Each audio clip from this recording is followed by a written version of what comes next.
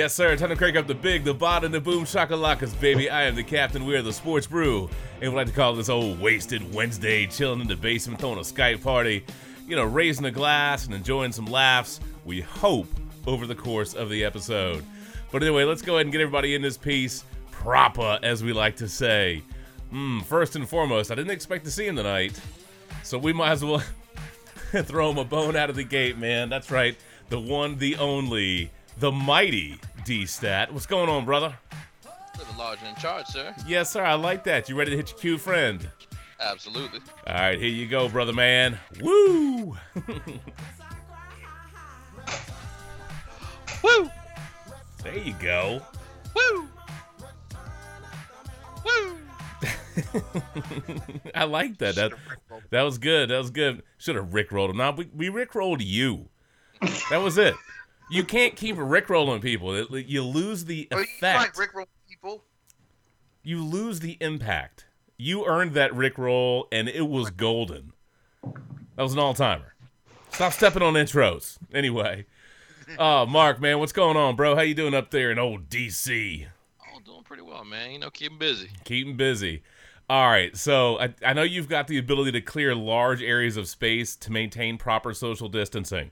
Okay, that's an innate skill and a wonderful ability. So my question to you is, are you ready for the Russell Westbrook era with the Wizards? Yeah, I mean, I think it'll be fun to see. I'm a pretty huge John Wall fan. I know we hadn't gotten to see him play, and I mean, I think he hadn't been in the court in 3 years, right? It's been a while, man. So, I mean, it's fresh. I mean, we found out about it, about an hour before we started recording, or a couple hours. Yeah. So I can't say I've spent a lot of time with it yet, obviously, but no, I mean, I'm a huge fan of both. I mean, Westbrook is somebody like a lot of people, I think, I used to be more negative on, used to view him as, I think a lot of people did, as the consummate ball hog, definitely not a team first player. And, still, he definitely likes to get his shots and his points. But I think the people who minimize how hard he plays and how much effort he puts in to get his rebounds, to get those triple doubles that he got, a couple seasons ago. Mm-hmm. I mean, the man is fearless. And so, I can understand how, I'm sure there's still plenty of people who aren't big fans of him and his play style, but I give him a lot of respect for just how hard he hustles. Oh, he's a baller, man. You can complain about some, maybe he doesn't hit all the shots. I mean, there's things you can nitpick with Westbrook for sure. Okay. The Wizards sent Wall and a lottery protected 2023 first round pick to the Rockets for Westbrook. And, this has been on the back burner for a little bit. There was some conjecture and speculation, as there always is with this kind of thing. So I wasn't super confident it would get done, but one of my favorite comments that I saw was, never has there been such a big blockbuster trade that feels so inconsequential. And, which is funny, but is kind of cold at the same time. But here's the reality for the Wizards, man. John Wall did a lot of great things in the community, right? And I know a lot of people loved him for some of that stuff. Those injuries are brutal. Who knows what he's going to be like when he actually comes back, right? And at least, look, Westbrook wanted out of Houston. Wall clearly wanted out of D.C. at this point. And at least the Wizards are going to get somebody that is on the court. Yeah. And they need to do something to make sure to build with Beal. And I like the potential dynamic, between Westbrook driving and fine, we can argue about the ball hog stuff, but there's some upside to that. If they can work well together, there's some upside to that. Oh yeah, it's it kind of, to me, largely comes down to, sure, why not? It makes sense. Why not? I'll root for Wall. I hope he can come back and have some productive time and who knows, hopefully be great. I mean, you never know. I don't think that certainly he didn't suddenly forget how to play basketball. He's just got to be confident and comfortable and getting his feet wet again whenever he can get back on the court. And I hope he can still produce, and absolutely Westbrook should. I mean, he'll produce. Whether or not it's going to be a right fit, time will tell. But I like you said, the idea of Westbrook and Beal certainly should have some appeal. It does, and I mean, Scott Brooks I had forgotten how long they spent together in OKC. It was 7 years. Right. So, I mean, Brooks knows him. Exactly. So that makes it makes a lot of sense. Yeah. I look, at the end of the day, sometimes there are trades that make some financial sense to move the contracts, move some money around. At least for the Wizards. I don't know. The ceiling is not the roof, right, for the Wizards, okay? We know that. We know that. Yeah. But that should at least make for some entertaining basketball, and hopefully they're able to retain Beal. I think his deal is up in 2021. So, hopefully this, the vaccine's good and we can actually go back to sporting events and you don't have to clear space, with your D-statness, and you'd be okay. So we'll see. Anyway, I'm excited about that. Let's go ahead and get some other people in real quick. Woo! Shannon, have you recovered from Derrick Henry running over everybody on that Colts defense, bro? Well, whoa, good I gracious. can attest, like Randy, that DeForest Buckner is a valuable asset on defense. Yeah. Because y'all he missed was not him. there. We were missing 3 starters on defense, 2 on the defensive line, and DeForest Buckner was one of those men. And I can tell you that he was sorely missed. Because a couple weeks earlier, yes, Henry got off for 100 yards, but it was only 104. Yeah. It wasn't a $178 and 3 touchdowns. So they did some business on y'all, man. Yeah, and when I saw that he was out and Autry was out, and then one of the linebackers was out, I was just like, I went to pick him and I said, Tennessee, click, because I figured we put 20 on the board, but I didn't think we would hang with them if we didn't have our guys on the line to stop them. So not much you can do when you're down 2 starting defensive linemen and a pretty good linebacker. So the fun factoid moment for you, like pop quiz. Here we go. All right, so this was Derrick Henry's 3rd consecutive 100-yard game, his 7th this season, and his 8th straight on the road. All right, so that ties former Titans running back Chris Johnson for the 2nd longest streak since the 1970 merger. Do you know the only player that has a longer streak? It's got to be Barry Sanders, isn't it? Look at you, man. On point out of the gate. You are correct. Hall of Famer Barry Sanders had 10 straight on the road at 96, 97.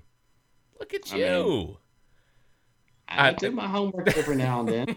Every now and then. You probably had lots of time to listen to do some reading and do some listening while you were scrubbing out kegs. Look at the big brain on Twitter Terminator. That's right, man. Give me some Sam up out of the gate. Oh, you know what? By the way, that's legit. That's legit. You need that. John Wall and Boogie Cousins reunited in Houston. Hey. And not sure how it's going to go, but it's good to see those 2 guys together. Hopefully, God forbid, we can just stay healthy for a season. Those guys, they've had some injury bug last few years, so hopefully them guys can stay healthy and can we get some guys off the COVID list in Indianapolis? Goodness gracious, maybe. Well, we got John Taylor back. Go ahead, say that again. I was gonna say I missed the soundbite. Well, it's up to you, dummy. You're a drunken lush.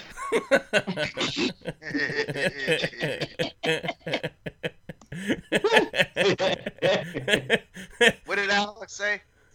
What did who say? Oh, I don't have that one. I don't have that one pulled up. I need to pull that up. Yeah, that's true. That's true. I need to do that.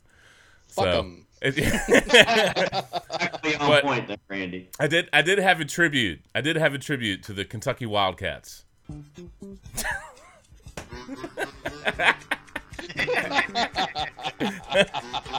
They're getting taken out by the Richmond Spiders, brother. Hey, let me tell you something, though.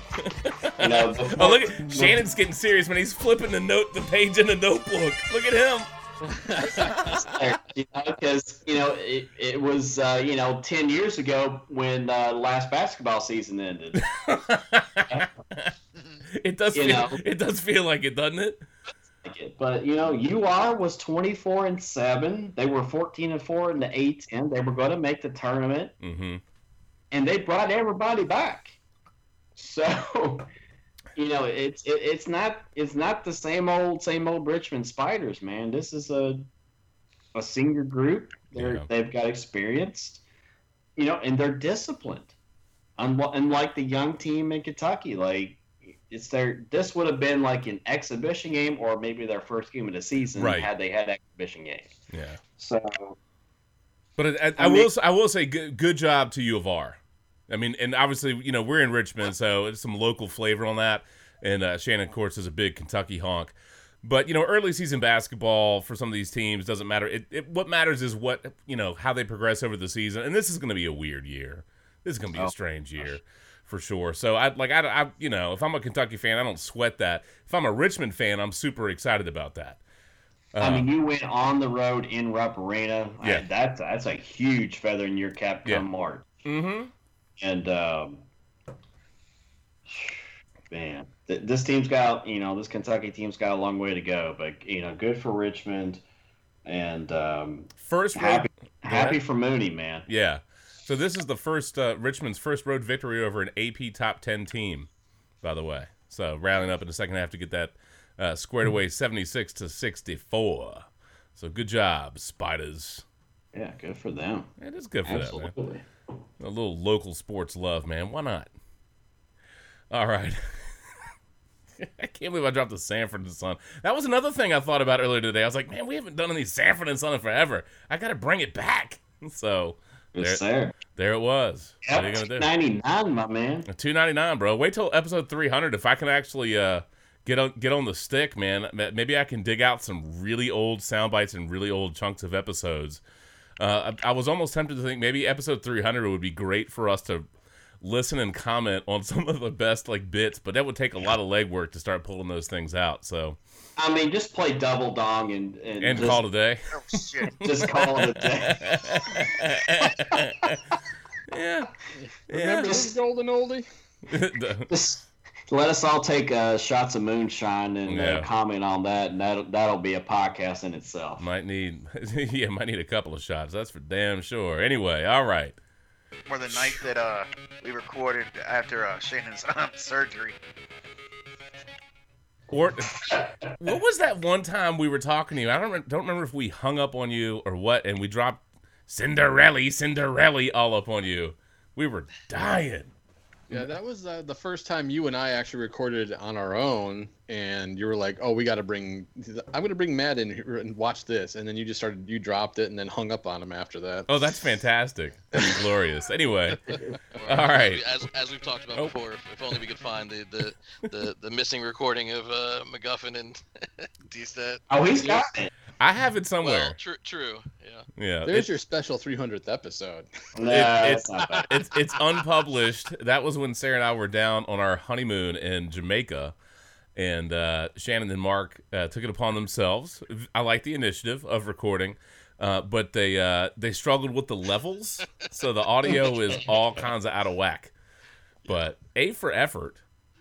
Thank you. And honestly, I should probably just dig it up and just do this massive boost on the audio and see if I could dehiss it or do a couple other things. But, that's a project for one of these days. Maybe our 10th anniversary.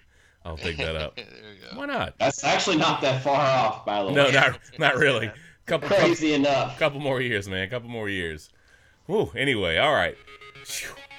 Randy, man, I know you had to take some satisfaction in the 49ers sticking it to the Rams.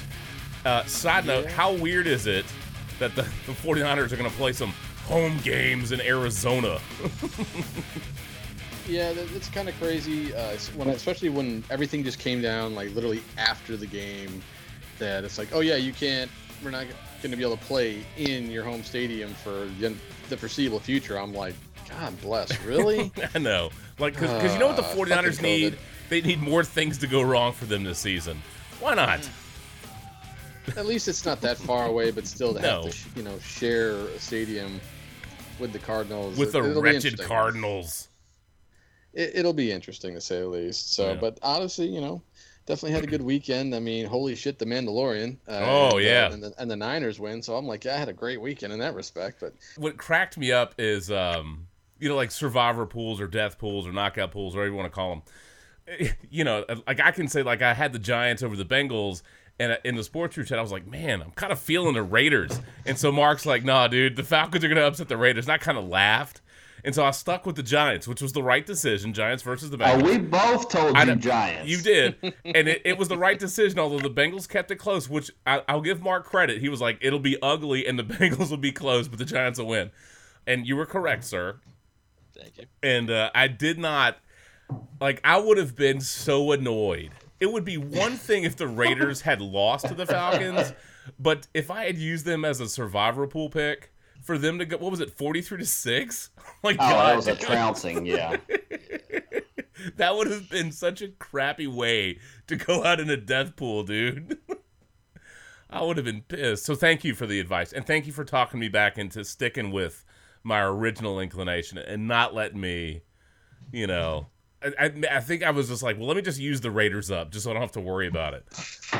So thank you. I get it. You're most welcome. I didn't check, just out of curiosity. Did you actually change to picking the Falcons to win the game and pick them? No, I should have, but it was too tight on time.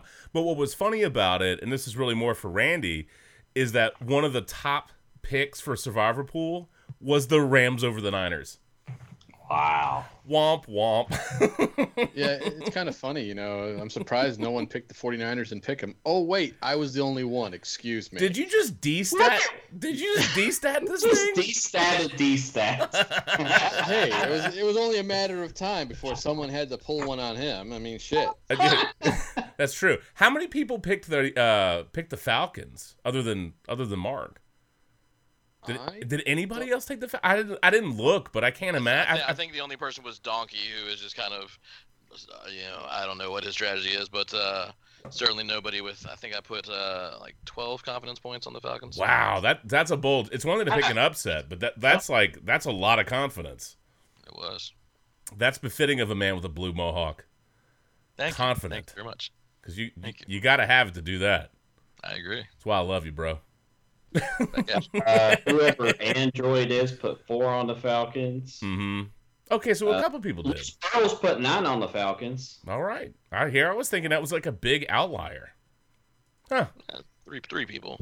Yeah, I don't know. 2 people didn't even make picks, so. That's just sad, man. That's just sad. Oh. Well, on the bright side, Randy, at least, speaking of sad, how about Syracuse losing the game by spiking the ball on 4th down as time expired? It's par for the course this year.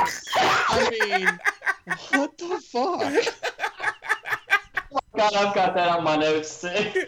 I sat there and I saw that shit and went, come on, man. What the hell is going on here? Mm-mm. Are you fucking kidding me? That is terrible. It was just one of those where I'm just like, you gotta. How? How do you fuck that up? You gotta give him the soundbite. You gotta give it to him. That's kind of how I feel. How do you fuck that up? You got the double bonus, man. You got the Sanford and Son and the how do you F that up. That's legit. Okay. Look at that. Oh, man, that's fantastic. Right. Thank you, Fred.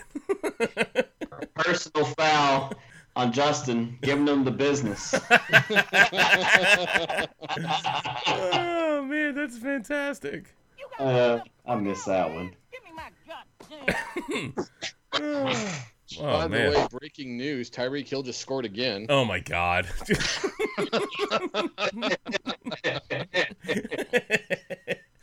Oh, yeah, he single-handedly won a lot of people fantasy matchups.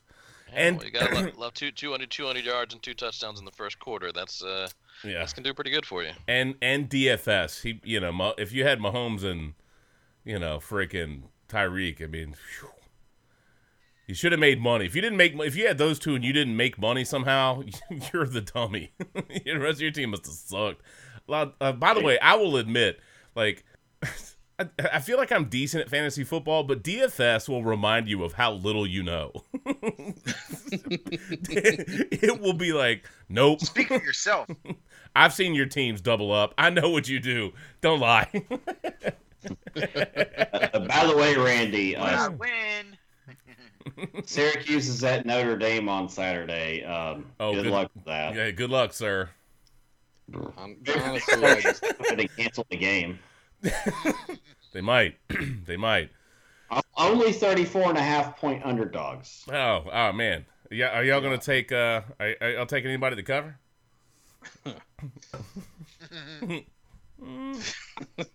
Is that a no? I might take the under in that game. It's 52. how are you going to take the under when Notre Dame's probably going to score 52 points? I think they'll once they get up comfortably, like 42-0, they'll just like yards. Yeah, and like every skis off. other college football team does, it just destroys a poor team. Yeah, sure. Yeah, sir. Yeah, Dino Babers. I give Dino a little bit of credit. You know they're gonna trash talk and be like, "Yo, dude, you want to spike the ball on first down too?" Yeah, I'm just saying. They gonna trash talk that poor quarterback, dude. Anyway, Couldn't have been any worse than what that Steelers player did on Twitter, talking about how it was going to be an easy win today. Oh yeah, not quite.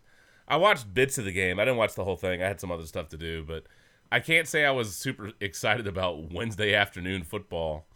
I'm glad they finally played the game. I mean, this feels like the longest NFL week and fantasy week ever. It was. I mean, oh my god, dude! I'm so glad this week is finally done. But yeah, I mean, I guess kudos to the Ravens for keeping it close. I mean, granted, they got kind of a trashy, garbagey touchdown. What was that, McSorley to Hollywood Brown or whatever? Yeah, it was, and that helps me win one of my leagues. Yeah, okay, legitimate question for the betting man, Mark. I know that wasn't at the end of the game, but would you, in any way, shape, or form, consider that like a bad beat? I mean, I know some people would be like, "Oh, you're on the other side of it, woo!" But realistically, would you look at that and think, "All right, it's McSorley. There you go, boom." No, I don't think that for me that doesn't qualify as a bad beat. I mean, when you look at what's not that I mean Van Pelt and Stanford Steve are not like the owners of what qualifies as a bad beat these days, but certainly they're going to highlight the top ones and that what they highlight plus what I would say I gauge, and it is of course subjective, but I feel like it needs to be later in the game, right? Like the Eagles one, like the garbage Hail Mary. Oh my God! Right that bounces and Richard. I think it was Richard Rodgers that brought it in, and then they get a walk-in 2-point conversion. Like that one. Yeah. Well, because what was it? A 6.5 point, line or whatever. Right. Well, I'll tell you what was funny. I mean, talk about shit, 2 consecutive shit bad beats for me in the night. Where I've mostly just been sticking to college and NFL betting on the weekends, but I felt like having a little action that night. So I wasn't blind betting these, but I felt like doing some live bets. I just started watching or keeping track of some college basketball, and I took the over on a game. I don't remember who was playing right this second, but anyway, the underdog was actually crushing it, and the total was going a little high. Mm-hmm. But because they were crushing, they were able to slow down at the end, put in some bench guys. Got to a point where the total was 2 points above my under, so I was safe. I should have been great. There was 20 seconds left, and the team that was up 15 has the ball, so just inbound it, go up the court, and game over. No, of course the jackasses on the other side, Iona, that's who it was. Iona, are still trying to steal the ball and shit. They foul the guy. I'm like, you've got to be shitting me. I mean, the 15-point game with 20 seconds left. Let him dribble the ball out. There's over. No 15-point play. Now, thank goodness, the guy goes to the free throw line, shoots, and misses the first one. So I'm like, all right, makes a second. I should be fine, but of course Iona still has one possession, dribble up the court, throw up a pretty ridiculous three-pointer, swish. I was like, it's just such garbage. So I'm so annoyed, but I'm like, all right, well, I'm doing the better thing, but I want to chase a little bit. So the Eagles game's still going on. So I didn't do anything with the spread, but the live point total at that point, it was 20-9. It was 35.5 over under, and I was like, Seattle had the ball, and I thought they were just going to basically try to do nothing, not really try that hard. So I was like, I'm going to go against everybody and go with the under because I think it's safe. And, of course, everything would have been just fine until that goddamn play. So I got just fucking stabbed in the gut twice in a row. And you stopped chasing at that point, yes? Yes. Yes, I stopped chasing at that point. I was like, all right, the betting gods are against me today. We're done. We're done. Good enough. So I didn't have the standard beat that everybody else had, but it is genuinely, I mean, I'm not going to buy into anybody who says rigged or any of that shit, but why did they go for 2? Can anybody justify it? I'm going to tell you now, and I'm going to say Doug Peterson heard some information that the guy who bet $500K on Seattle to cover, he knew was a friend of the owner of the Eagles, and he wanted to stick it to him, so he went ahead and went for 2. Yeah, I mean, honestly, my like I said, I can't say rigged because that shit is nonsense. There's no bat phone where somebody calls in and is like, hey, we need to do this. But maybe, just maybe, somebody, Peterson or somebody, knew the spread and were like, all right, well, we're losing this game, but let's piss some people off or something. I mean, I don't know, because, I mean, obviously, if you're down, if that score, the 6 points makes it a 10-point game and going for 2 is going to make it 8, yeah, you go for 2. But what's the difference between a 6 or 7? At that point in the game, there's none. It just makes literally no sense. So I was like, I mean, it made no sense. I mean,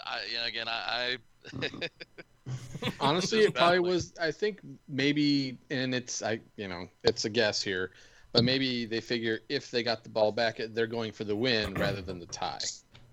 But you could, I see what you're saying there, but I would say that the logic usually says Exactly. there, if you're going to do that, you do it on the last score. I do not disagree with you. I get what you're saying. That's I mean, I believe that could be the logic here, though obviously it really wasn't logical in any way, shape, or form.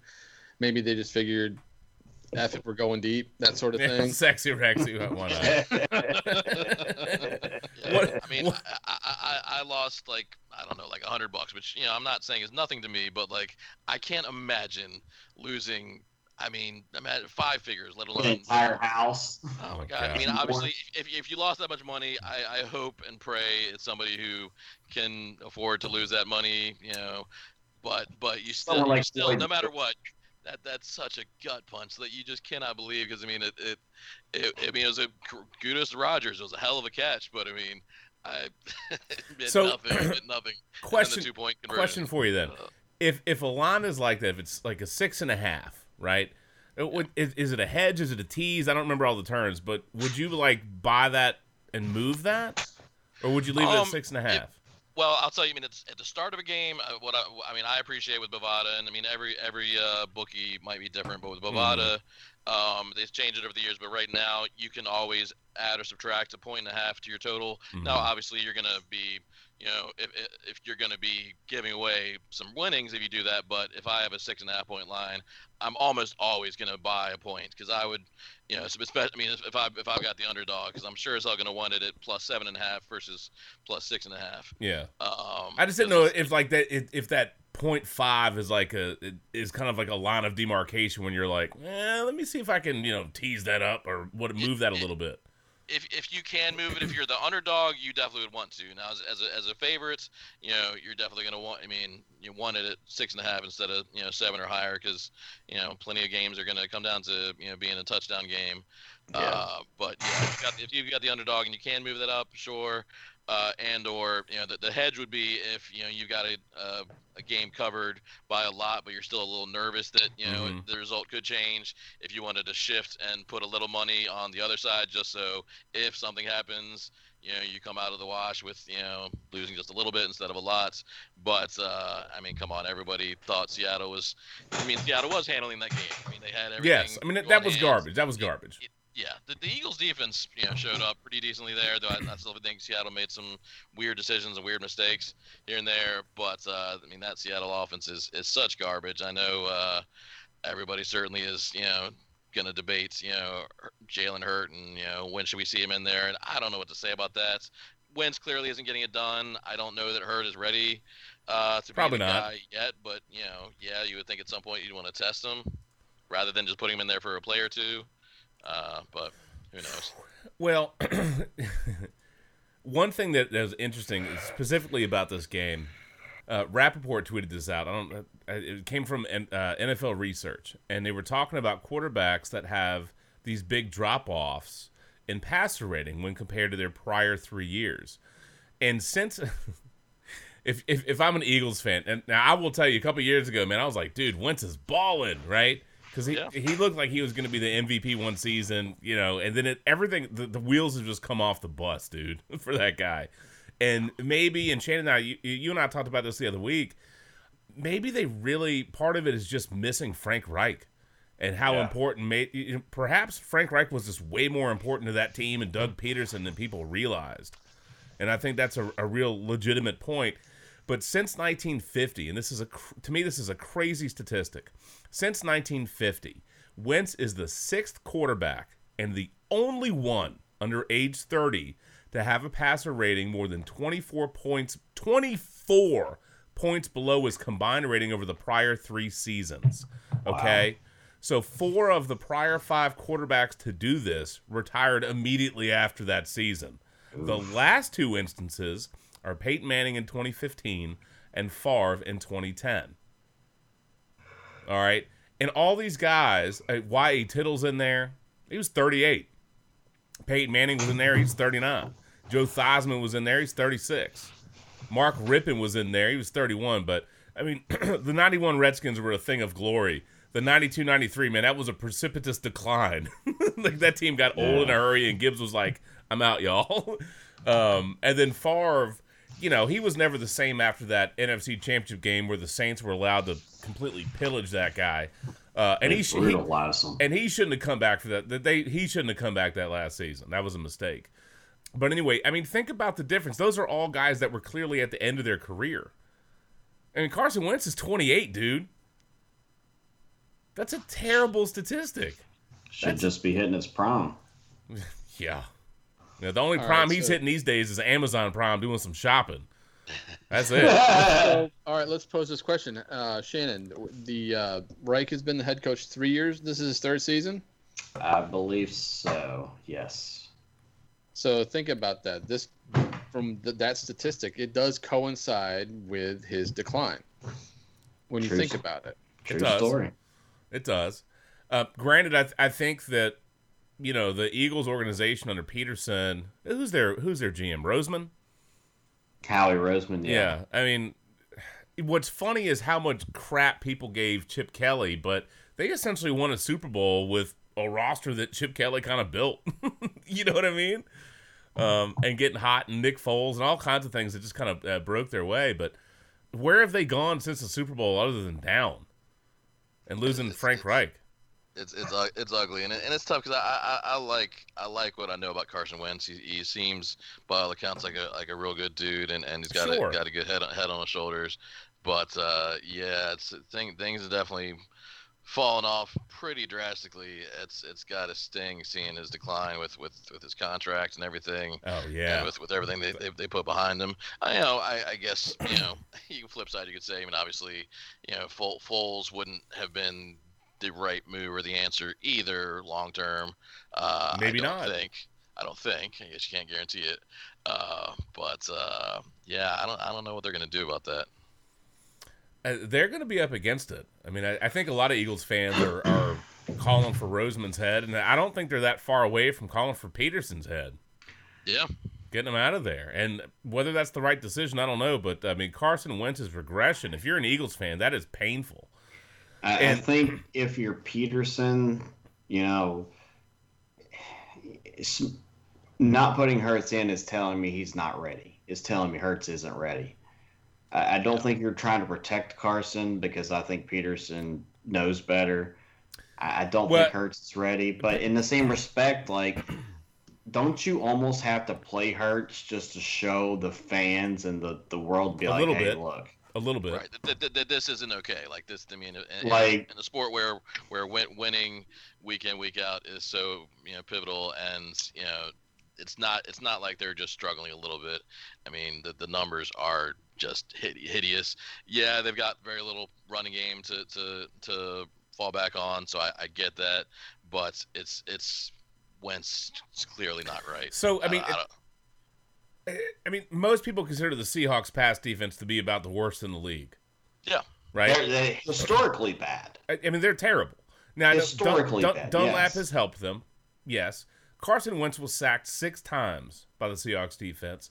He only had 215 yards, right? And a touchdown. Right. And that was a garbage-ass one late. And a pick. That was by luck. Of course it was by luck. All right, Seattle held Philadelphia to 180 net passing yards.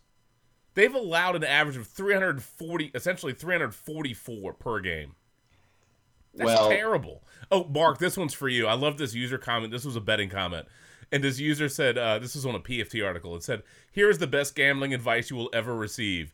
Eagles opponents in the first half against the spread. Bet at large, consistent winner. And I chuckled. I was like, I immediately thought of you. Yeah. And I think a lot of it's just salty Eagles fans. I'll say this. Seattle's pass rush has struggled this year, but adding Dunlap and getting a little healthy, man, it's starting to pick up, which is helping the the back end there. And maybe those couple of trades that they've made this year just to get some pass rushes maybe starting to pay off. I mean, I know at the end of one of the Sunday night games, Dunlap got the sack to end the game. Was that against the Cardinals? Cardinals. Yes, he got it on Murray. And thank you for the clarification. Thank you, Captain Obvious. I mean, that's almost as obvious as that sack that Peyton Manning teabagged on that Never mind. So I was gonna say, I like how Peyton Manning put the teabag in UT. John Cena, Jeff. I'm just. Anyway. Or Rockburn. Anyway, just I think that some of the pieces they've added together and Dunlap and all that starting to pay off. Yeah, it's helped. Which is going to help, the back end there, and I mean it's Philly as well, so it's not like they're awesome. Philly's a mess. Kudos, by the way, to DK Metcalf, man. 10 passes, career high, 177 yards, bro. Hey, Chris Ballard, you could have had him. Dick. Lots of people could have had. Shannon, how about Debo having 11 catches for 133 yards? Adams, freaking. Womp womp. I had Debo too. Womp womp. Could have had Debo and Metcalf if we wanted them. Dude, how filthy would that be? And you could have, Paris Campbell, who hasn't played in 2 years.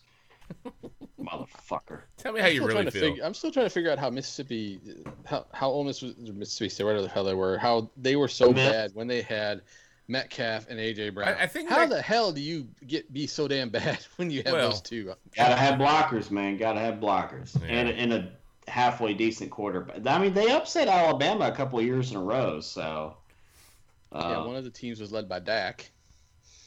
Well, that's Mississippi State. That's not Ole Miss.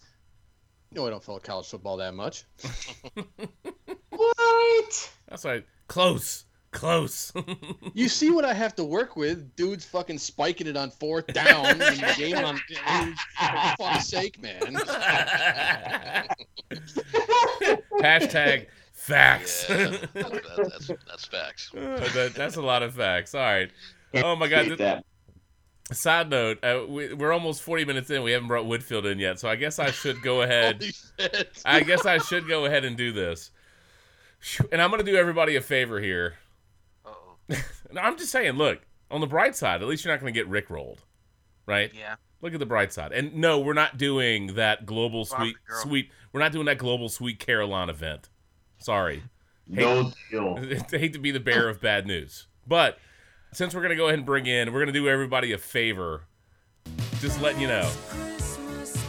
So if you're playing Whamageddon, you're done.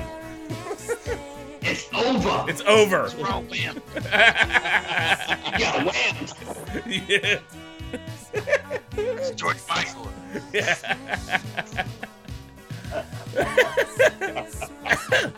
I don't know that we've ever played this song on this podcast before. I don't believe so. I don't think so. I doubt it, but I figured if anybody needed to go ahead and fail out a whole bunch of anybody trying to avoid Last Christmas, if they're playing Whamageddon, it would be the fail horn. Yeah, I like this song. I mean, it's catchy. Don't get me wrong. You should have just brought him into Mariah Carey like you were gonna do last week. Asshole. No more. I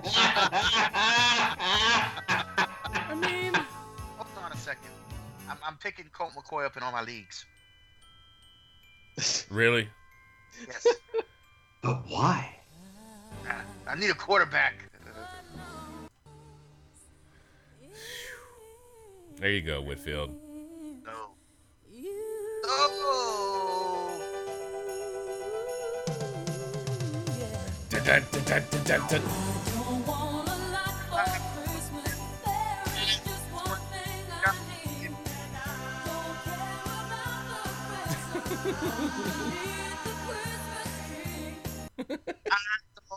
Look at us all like moving our heads. That's funny. It is catchy. It actually had video going. Yeah. I mean, it is kind of catchy, but It is catchy. I mean, it's not a bad. It's just one of those songs that just you just get browbeaten with it. it's the beating of the dead horse. Yes. Yeah. I mean, Yes. but back then, she was hot. She was at, you know, that's a pretty significant rewind. 25 years. I don't like know. that. Long I time mean, ago. that's 25 years ago. I'm sure we were all hot. So. You know, I'm you know what I would pretty- not. I'm pretty, Go ahead. I'm pretty sure today we still wouldn't kick her out of bed. Don't tell her wives. I didn't That's say a we true would. story. I mean, unless she played this song in the middle of everything, then I might have to. No, it might be fine. Yeah, you gotta love Christmas radio. You will like this song. Bash your head in the wall. Oh yeah, it gets brutal. All right, so here's my beef with Christmas radio. What's your beef? My beef is why can't we get like DMX singing Rudolph the Red-Nosed Reindeer on this station? Or why can't we get like Lil Jon with the Kool-Aid Man? Have y'all heard that one? Yes. I mean, but do you recall, what's that? The most famous reindeer of all. Come on! Rudolph the red-nosed reindeer had a very shiny nose. And if you ever saw it, you can say it glows. Come on! Nice. I'd forgotten about that too, McGuffin. Thanks for the reminder. and Lil Jon and the Kool-Aid Man. What I want for Christmas. Dude, I already have it pulled up. My man. Right here. Right here. My man. By the way, I will say I am glad. Do you guys, I don't remember what year it was. Do y'all remember hotornot.com? Oh, yeah. Yes. Yeah. Let me tell you what, as a middle-aged adult male, like as a teenager, I thought it was great, right? I thought Hot or Not was fantastic. We thought it was hilarious, right? Back in our late teens, early 20s, whenever the hell that was a thing. I don't quite remember. I don't even know if that site still exists anymore. I remember it from the Social Network when they did that. Yeah, hotornot.com. I don't know. I mean, we'd have to look up what year that was. Couldn't even tell you. But I can tell you one thing. I'm glad. Like, I can't imagine if we were dumb enough to put our current selves on that. We would get crushed. We would get crushed. You know, it's like those roast me, like Hot or Not turned into roast me. You know what I'm saying, Mark? Like, that's what that was. Back in the day, it was hotornot.com, and now it's dumbasses holding up a / roast me thing and getting crushed. The evolution of the internet is very mean. Yeah, I would honestly. I think I would be most curious if all of us did a roast me thread on Reddit. Who would get it the worst? I don't know. There's a couple of you I can think of would probably get it pretty bad. Yeah, And I'd be one of them. I think we'd all get taken to the woodshed, dude. Would. We would all get taken to just crushed. It'd be terrible. We'd be like, damn, I never thought someone would say that about me. Holy shit. What I do to piss you off? Kool-Aid Man, you ready for Christmas? Oh yeah! All I really want for Christmas. All I really want for Christmas. All I really want for Christmas is everything on my list, baby. Hey, Nice. By the way, in Midlothian, in the really good neighborhood off of what's it, Charter Colony or whatever. That I sounds forget about what it right. is. Anyway, they did their lights to that song, and it was freaking phenomenal. Nice. Oh my god! Let me tell you what. Some of these people doing these gigantic Christmas lights displays.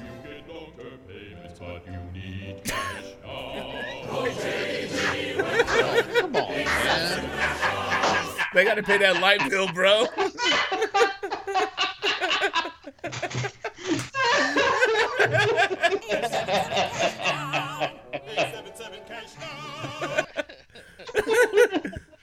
I'm keeping the Wentworth thing in rotation, man. I loved it last week.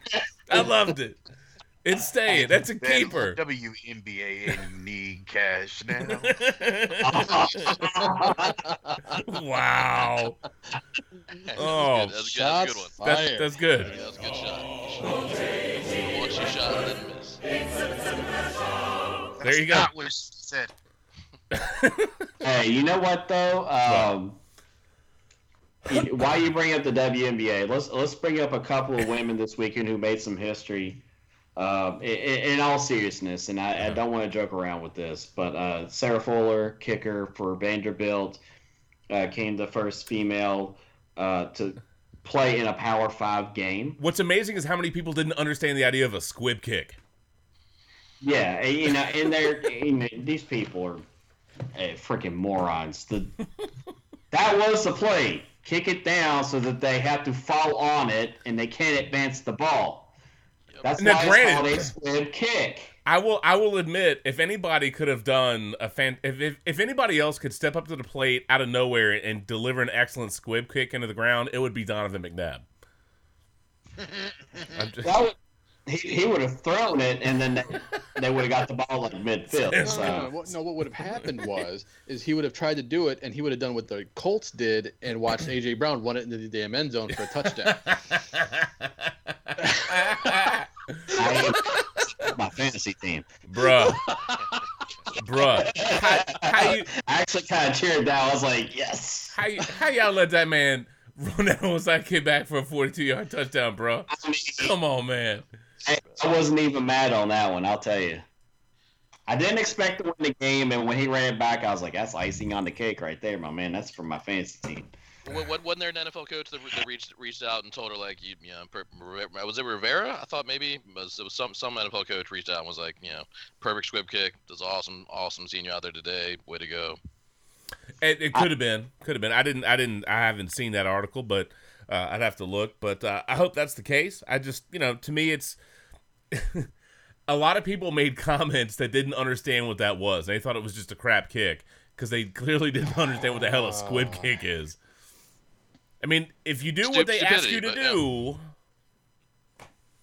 She did what she was asked to do, Right.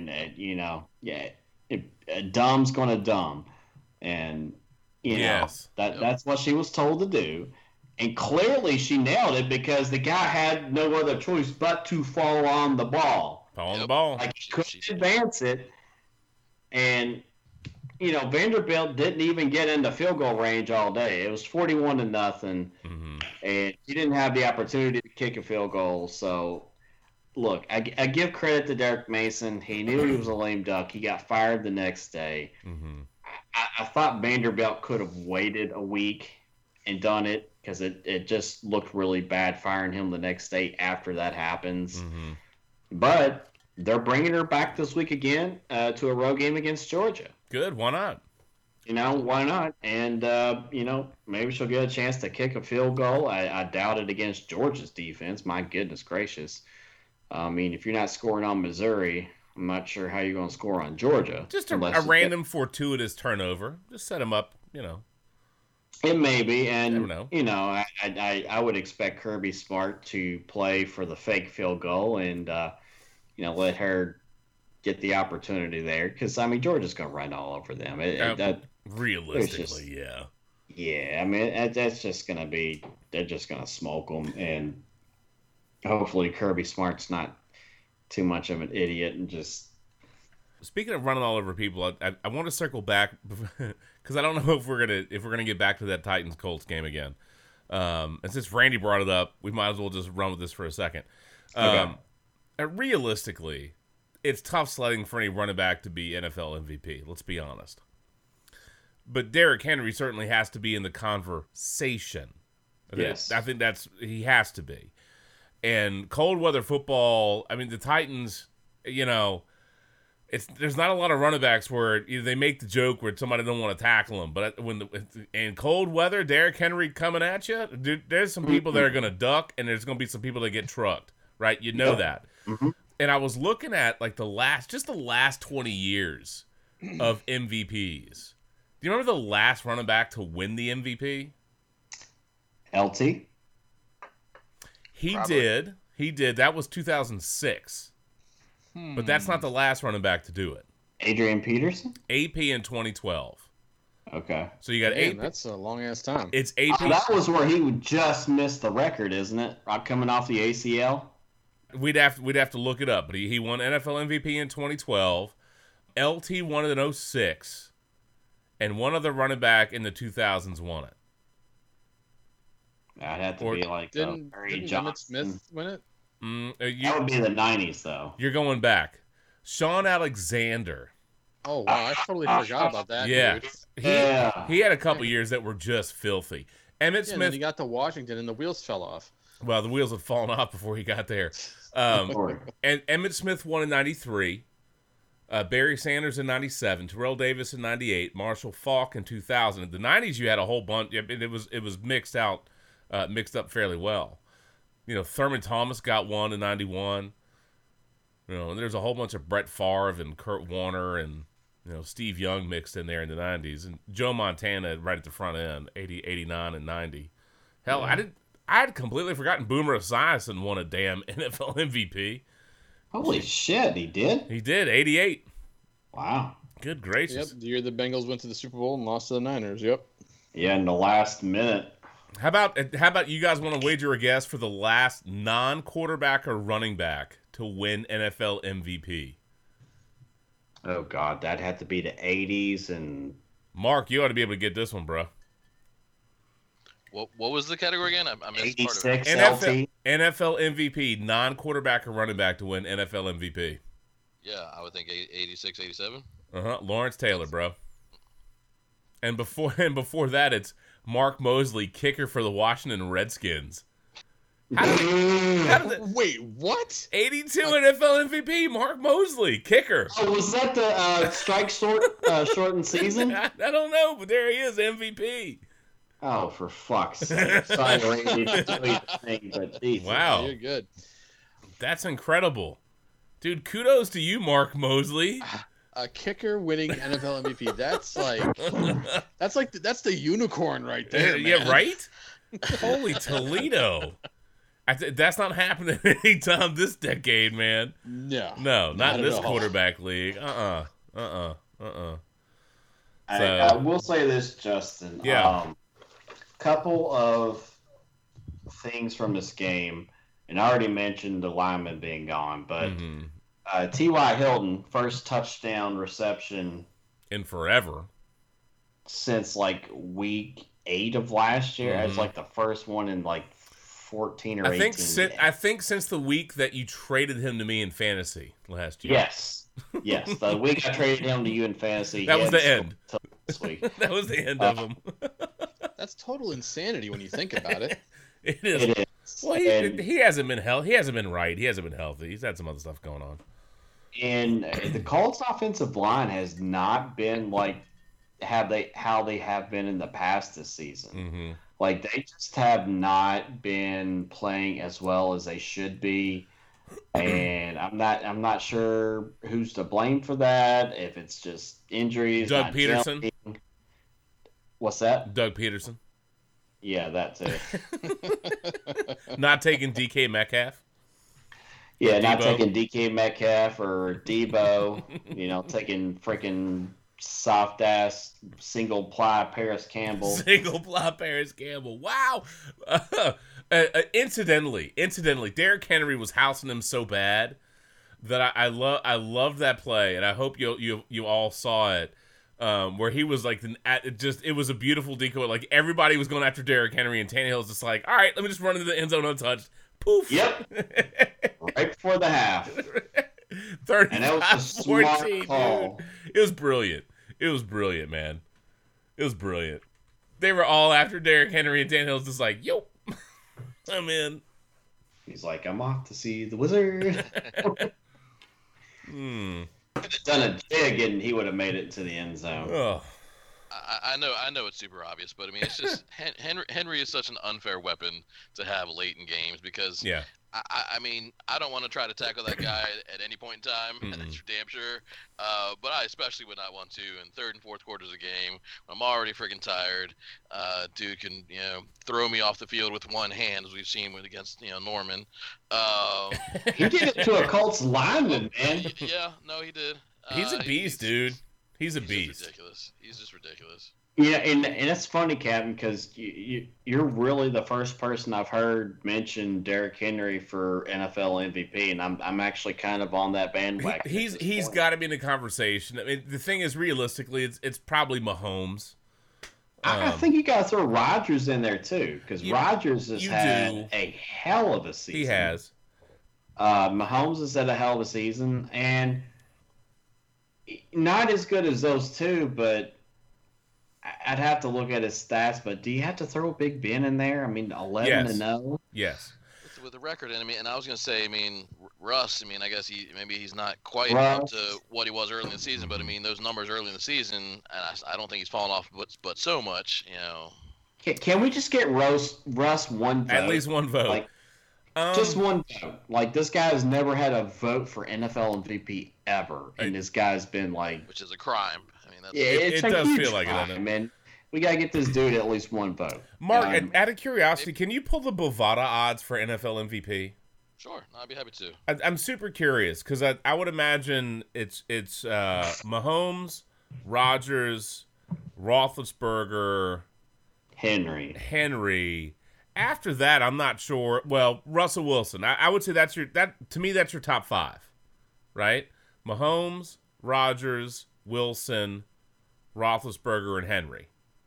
I mean, realistically, who else would really be in the mix? Daniel Jones. No. I mean, obviously, no defenders are really sticking out, but so much this year. I mean, Rodrigo Blankenship. Yeah, nah. No. I guess the next position to look at maybe would wide receiver maybe, but even then, they're still not going to overtake any of the quarterbacks. No. Tyreek leads the league in touchdowns. I mean, D-Hop probably has the most receptions and yards. I think Metcalf has the most yards, and then it's Tyreek. Of course, he had after last week. Yeah. I was going to say, I think Tyreek and Kelsey are like top 5 each. That sounds right. I mean, without looking it up to confirm that sounds right. But yeah, I'd love to know the where they're at on. Not that betting odds are a great indicator of who the NFL MVP would be, but I think we're on target with the top 5. I'd be surprised if there's anybody else mixed in there. And I've got it up. Okay. Let me see when this. Okay. So Bovada actually doesn't have it yet. Oh. I found an article, but it sucks a little bit because it says this is from. I don't see an exact date, but this is 2 weeks ago. So it's obviously. Let me see if I can find some work. I mean, because this isn't what y'all were thinking. I mean, it's not terribly far off, but it actually has some different names than y'all are thinking. All right, go. One I think you may actually regret, and I have to say I'm glad that they're not going to win it. I don't think, but they should be considered. I mean, I can search a second longer and see if I can find a more recent one. Yeah. Sure. Yeah. Sure. Yeah. Talk amongst yourselves. We will. So while we have a second. Yeah, go ahead. Let's give props to Callie Brownson.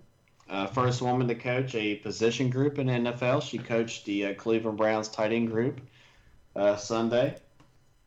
Austin Hooper caught a touchdown, so we'll give her the credit for that. One. You'll give her the credit for that? Nice. Yeah. I like that. It's charitable. That's good. Austin Hooper wouldn't know what to do without her. So. And you know what? I know probably people were clowning this kid, but I do want to give credit to Kendall Hinton for at least trying his ass off for Denver this past Sunday. You know, that was he had no shot. He literally did. had 0.0% chance to win that game. No prep, nothing. Just sign off the practice squad, and it's like, here you go, kid. Good luck. Yeah, you only have to go against a top 5 defense. I mean, he didn't have a single practice rep this week. He was a practice squad wide receiver that hadn't played quarterback since, what was it, Wake Forest? Since college. Yep. All right?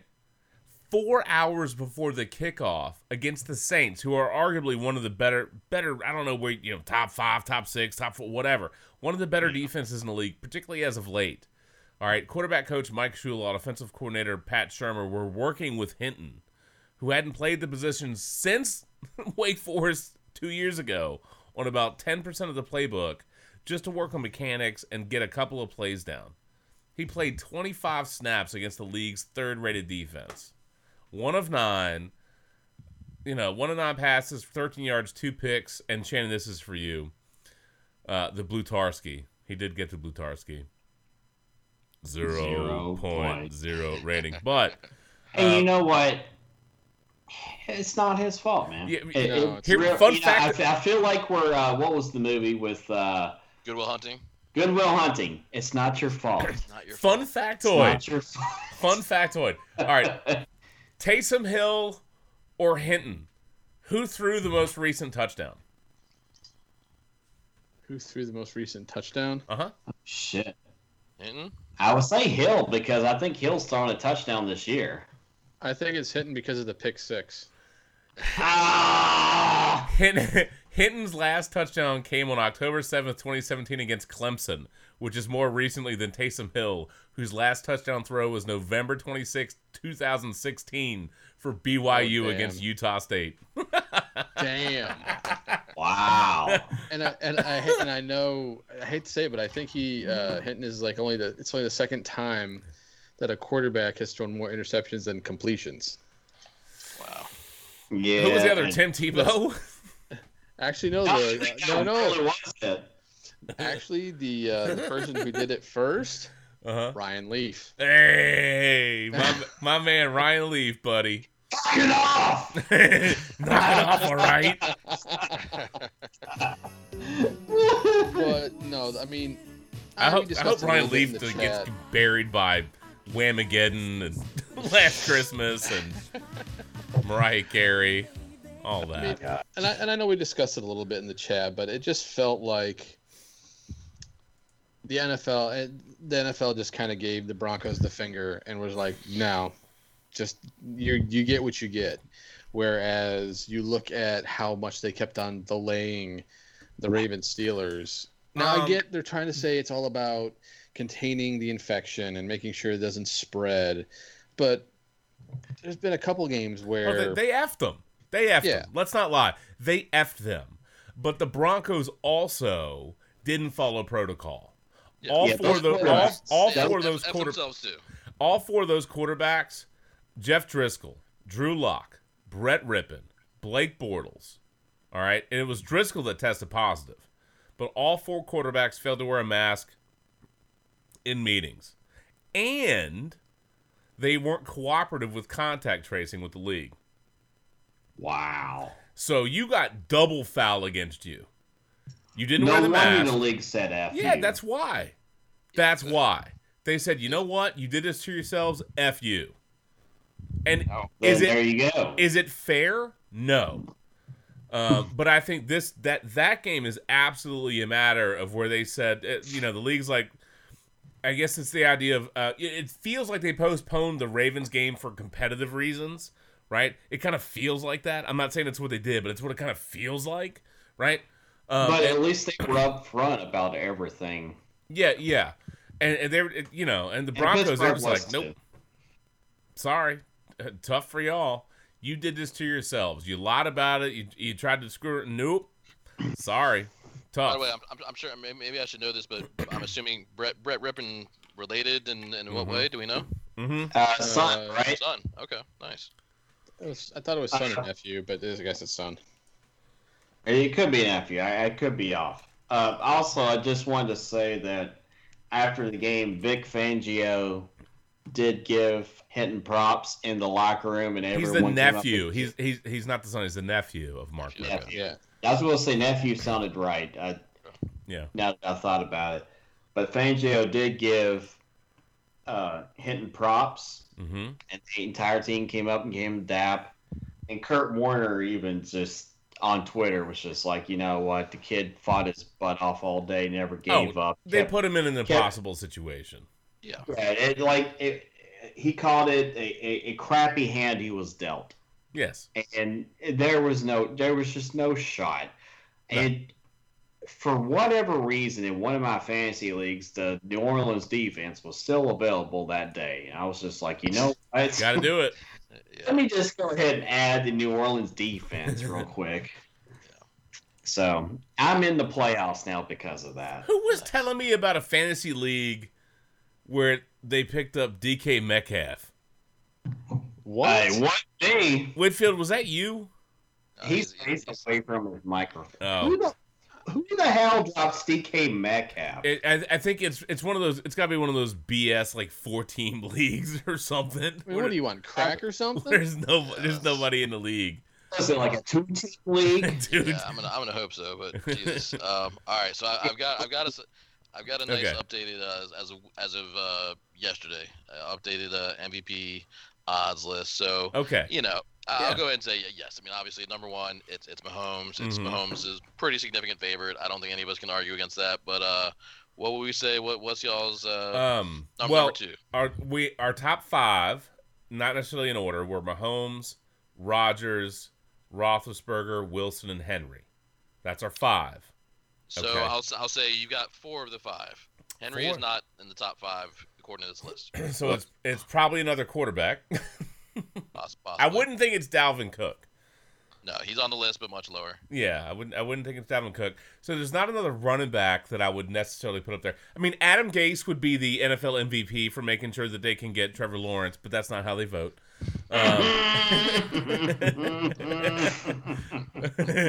I mean, the only one I can think of that might be on the list. I don't think he's top 5. He might be in at least top 10. Is Josh Allen.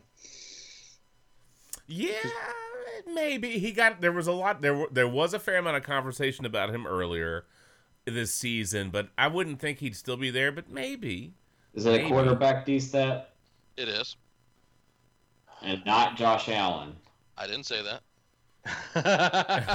So I was gonna let everybody, give me their thoughts. I mean, are people being ass bags and saying Brady's a top 5 candidate for MVP? Damn well better not be. Brady, no. no, I absolutely wouldn't not. think so. Okay, I was just checking. You know what? Given all the chatter earlier this year, I'd say I'd probably because it shouldn't be Drew Brees.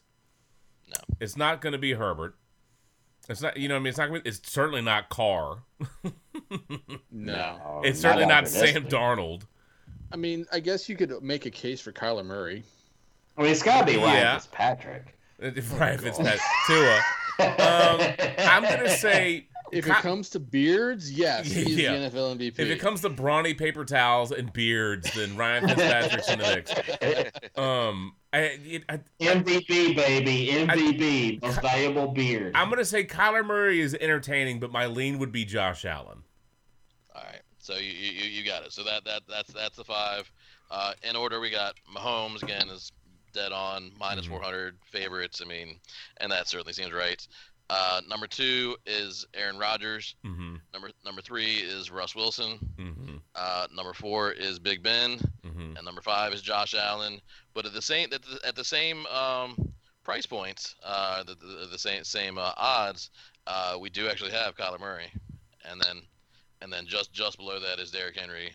And then actually, according to this list, right below him is Tom Brady, which is just fucking stupid. But, No. Well, I would. There's no way. And What then once you're What done are you here, telling me? How is Jared Goff not on this freaking list? Look, I'm just saying, like, Derrick Henry's stock is rising, so if you can buy it now, I would buy it. Kyler Murray, you cannot lose that game to the Patriots. I'm sorry. I get it. You got a shoulder ailment, but you got to win that game. Well, I mean, their field goal kicker missed, what, a 45-yard field goal? Yeah, but they could have kicked one right before the end of the first half, and they chose to go for it, and they didn't get it. So, I mean, there's your 3 points right there. Dude, that's props to the Patriots on that stand at the end there. Sure. Seriously, props. Absolutely. Props to them, but, like, if you're Kingsbury, Side note. Look, we've talked about this. I'm a take the points kind of guy. Mm-hmm. And it's the logical thing to do. Take the obvious points and see how it plays out. That's just me. Sorry, go ahead, Cap. No, I was gonna say I want to thank James White for becoming relevant again. Awesome. That motherfucker, man. Thanks, dude. Thank you for that. Enough about fantasy football. I don't know, man. Like, it feels like Carolina's misplayed their hands a couple of times on that this year. You know, as far as, you know what I mean? As far as either going forward or taking the points. And some of that's revisionist, because if you make it, then woo, it's good. I mean, they went for it on 4th and 1, and I think this is the right. Wasn't that when Drake? It was Drake, and he got stopped short. Yeah. Like right at the end of the half, right? Yeah. Yeah. I mean, it's gutsy. It's some huevos, right? But I mean, like, maybe it would have just been boot the field goal and call it a day, bro. And it was so close, but the thing is there were so many bodies involved, you really couldn't see the ball get over the line. Yeah. And yes, Shannon, I did just say ball. Thank you. Side note, Kyler Murray had 31. Whoa. I'm getting there. I can talk while I look up a soundboard. Jesus Christ. Shut the So fuck you roll, up! bitch. God damn. In my opinion, that sucked. Sorry. You said balls. Damn. You did. Patient bastard. Actually, real quick, and I swear we'll True get back to football in a story. second, but speaking of Sam Jackson, I've mentioned this on the podcast before, but I hadn't really gotten a chance to test it out, but so much. Anybody here within the Sports Brew, anybody listening, if you have a Amazon Alexa of any kind, pay I think it's $1.99, maybe $2.99, get the Sam Jackson voice. I mean, I don't know how much, I can't even imagine how much money he got paid, but clearly, like, when they first put it out there, people complained that there wasn't enough content. They've got it to the point, I mean, I don't know how much he must have recorded, but, I mean, you can ask him, basically use him as your sole, like, voice assistant to give you the weather. He'll say, tell me what the weather's going to be in Silver Spring, Maryland tomorrow. But the best thing, well, I shouldn't say the best thing. There's a lot of awesome things. It's just well worth it. But he'll tell you some jokes, and I don't think I can get him to repeat one, but I swear if I can ever get him to start saying the same joke again, I'm going to have to record it for y'all, because I don't know. I usually ask maybe like once a day, just ask him for a joke. And he told me, he said, I can say motherfucker in 10 different languages. And then he started doing it, and it was just glorious. Sam Jackson emphatically saying motherfucker in Italian and German with this you could tell he was just smiling from ear to ear. Oh, it was just beautiful. They speak English and what? That's beautiful, man. It's just outstanding. Oh, it's just so good. It told me the other day, it was like, how many snakes does it take to change a light bulb? I don't know, but just as long as there ain't too many motherfuckers on this plane, it's just wonderful. So I would be tempted to do it, except that because 6. So I don't think I could have Sam Jackson dropping bombs yet. I get that. Maybe if you just like if you got your phone, can do it. I don't know. Yeah, maybe. You know what? Where I would take Sam Jackson. You know where I would love Sam Jackson? I want him as the voice on Waze. Yeah. Driving around. Now, that would be fantastic. Take a left, motherfucker. Yeah. It's a copperhead, bitch. Like, I don't know. I just want something. You know what I mean? That would make me very happy. Yeah. Now that I would be willing to pay for, like, legitimately. Or The Rock. That would be pretty fun too. Well, you could just. It seems like you have a little problem understanding the English language. Look, I could get down with that. You just teach the kids that Sam Jackson is allowed to say these words. You're not. Y'all can't. Sam can. So he has a prescription. He's allowed to. Yeah. Well, it's up to you, dummy. Would you instant replay that for me? I like this one, man. You ought to go try to find a brain cell and find a cheap one because you ain't got no trade in. Oh, damn. Amazing. Why don't you go down to the mail Hold on. travel agency and get you a ticket the way your brain has been vacationing? Love me some Red Fox. I know. Dude, like, I haven't watched an episode of Sanford and Son in a long time, but I might have to dig that. I loved that show. Yeah. Back in the day. Good stuff right there. No, that's a classic. Like, legit. That's a classic. Look, I need a new drink, man. We need a salute o'clock. I need a new beverage. We're pretty good on time. It's about 1:10. So if we take a quick break, come back, we can probably just kind of power through, another 45 or an hour and be done and call it a day. Mark, how are you on time, man? Yeah, I should do my usual, but I'll stick around maybe for a salute o'clock and maybe if you got anything in particular you want from me in the front end of the next side. Yeah, let's get a salute o'clock in, and then I would like to hear your thoughts as far as LeBron's extension, like that, and I don't know what else. I don't know. We can bounce around a couple other things, maybe some college basketball impressions if you've watched anything, and if not, don't worry about it. But yeah, a salute o'clock for sure. So let's go ahead and just stretch our legs for a minute. I don't know if we lost Whitfield. He might be scratching his left nut somewhere. I'm not sure. I'm still here. Oh, you are? Oh. Yeah, but I'm gonna roll after this segment. Oh.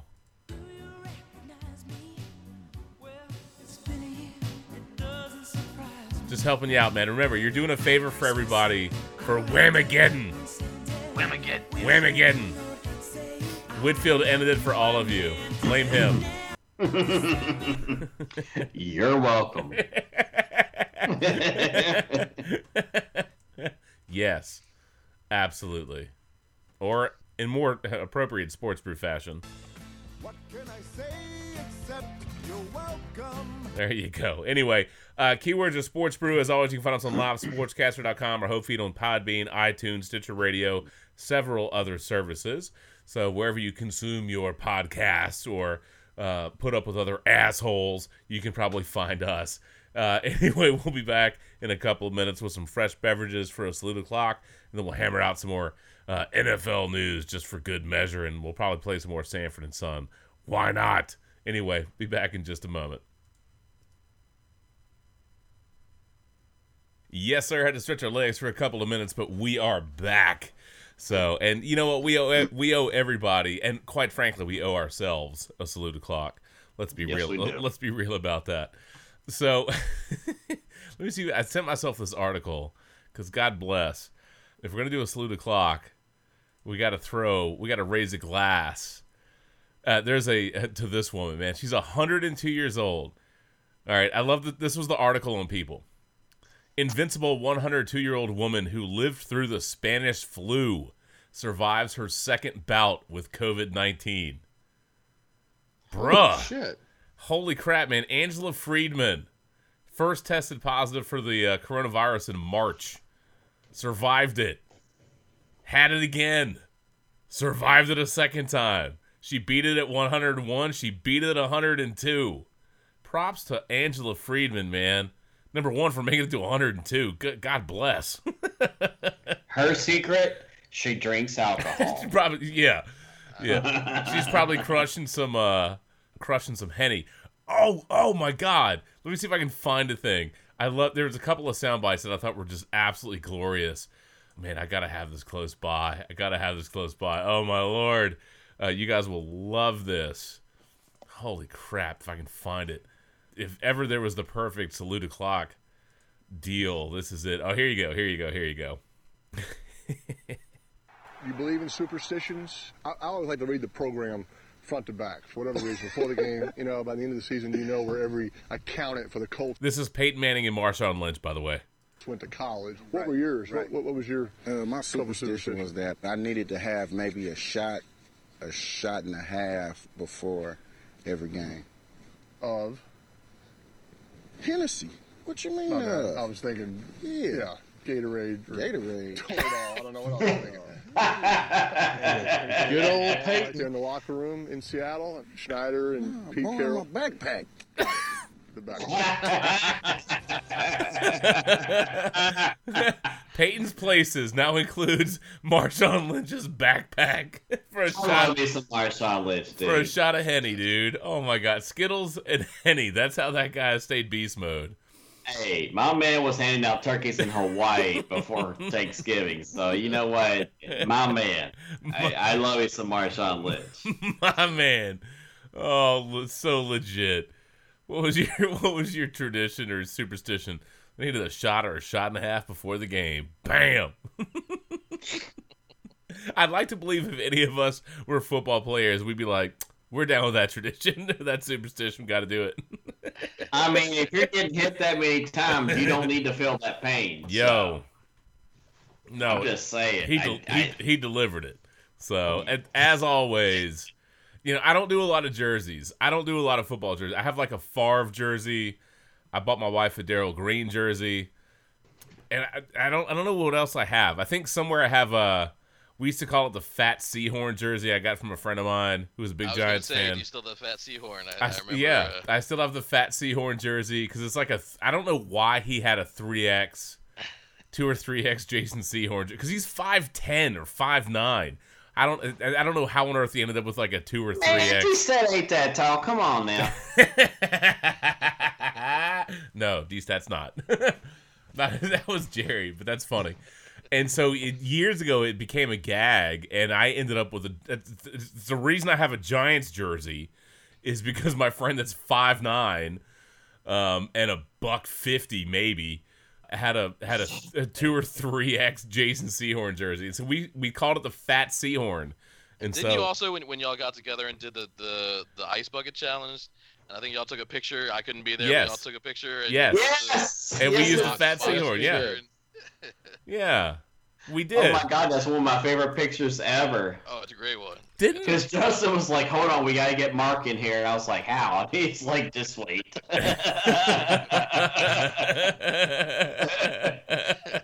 That's an all-time picture, too, because he's got like a couple bells of hay and he puts the jersey around them. I like drew the boxes. We had the boxes and we stacked them together. Boxes, not hay, sorry. More sad news to report this morning. Pat Quinn, co-founder of the Sorry for the autoplay video. But you said the Ice Bucket Challenge, and that reminded me, and Pat Quinn, one of the co-founders of the ALS Ice Bucket Challenge, passed away recently. So rest in peace. And, thanks for all your efforts and everything that went into that. I can't believe that was 2014. That doesn't feel like that the Ice Bucket Challenge was that long ago. No, it really doesn't. Mm-mm. So I had just recently, or pretty recently after it started, moved up here to DC. Because at that point, I don't think I'd even met Megan yet, or if I had, I just recently met her, but because I was living in Alexandria with Donkey. 2014? Yeah, I don't think. No, I don't. That doesn't feel like that's right. But that was right after Captain got married, so I mean that's. I don't think so, because I think we did the brunch in 2016 or 17 with you guys when you and Megan ended up spending the night over at Captain and Sarah's, and we all went out for brunch the next day. Yeah, absolutely. We met in 2014, but it was late 2014. So yeah. All right, that's good. Yeah, you know. How many years you guys been married? Captain or me? You 3 or 4. I know Captain married. We're 23rd. We got married in 2013. So he's 7. Yeah, I know that. And we've been married 4 years. Next year will be our 5th. So 16. And Randy, you and Penny got married in 2007 or 2008. Was it late 07? It was January of 2008. All right, January 08. Okay. So it's going on 13 years next month. Yep. And you, McGuffin? 18 years, October of 02. Oh my God! Wow, gonna hit that 20 mark in 2022. No wonder you're salt and pepper. Christ. Yeah, more great. Dude, so we had a meeting with Lily's high school counselor and 504 coordinator today because of her celiac disease. She has to have a 504 plan because it's technically like she could be handicapped because if she got glutened anyway. She got glutened. No, I'm serious. Like I've never heard it expressed that way. She got glutened, yo. That's what we call it because like she has any kind of gluten, like she goes into a brain fog and she vomits for hours on end, and literally any and everything in her stomach comes out, including the bile, and it's horrible. That sounds atrocious. And her person was talking today, goes, "Oh, it won't affect DMV," and I'm sitting there going, "Fuck me, DMV. What are we talking about DMV for?" It's like, I'm 15 next month, and I'm like, "Excuse me, or excuse me, a baking powder? What?" One of those where all of a sudden the Shannon's radio. Whoa, wait a second, whoa, hold on. She was only like baby this like last year. What the hell? I saw you driving go-karts in March, and I ain't letting you get behind the wheel. You telling me you're not gonna let her borrow the truck? No. No, that's a negative. Did you get some new headphones? I don't remember you having Beats headphones. Did you get a Black Friday deal? Nah, I've had these for about a year. I got these on a Black Friday because I got them for about $50, and good on you. Yeah, these were a freaking steal, man. These are freaking phenomenal. I got them on a Black Friday. Nice. I recognize this does no good for our listeners, but just because I found are you going to talk about your headphone collection? No. But I found a pretty funny picture from a party at Schmoyer and Joy's house from ages ago. There was somebody else in the picture, so I cut them out. But gee, I wonder who might that be.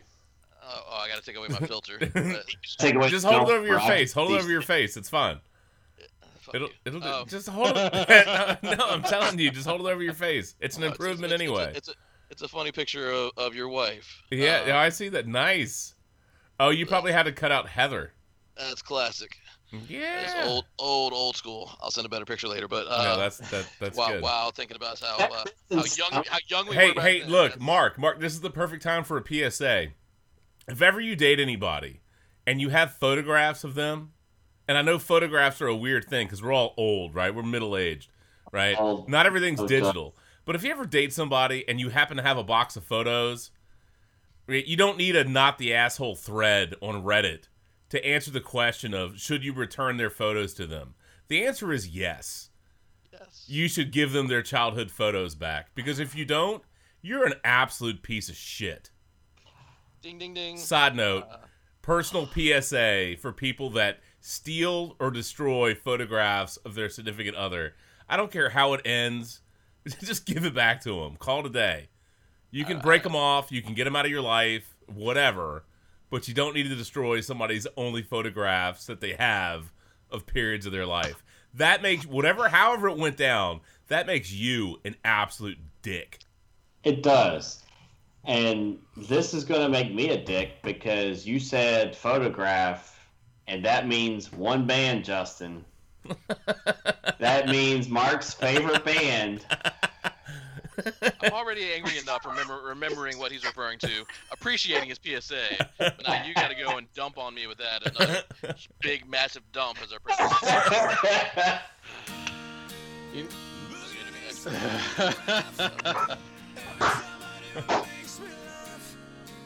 Did you face palming the entire time while he was talking? I was sitting there going, I can't control myself. Yeah, well, I can't control myself either, Shannon. I got a PSA for you. Don't be a cunt. It's almost Christmas.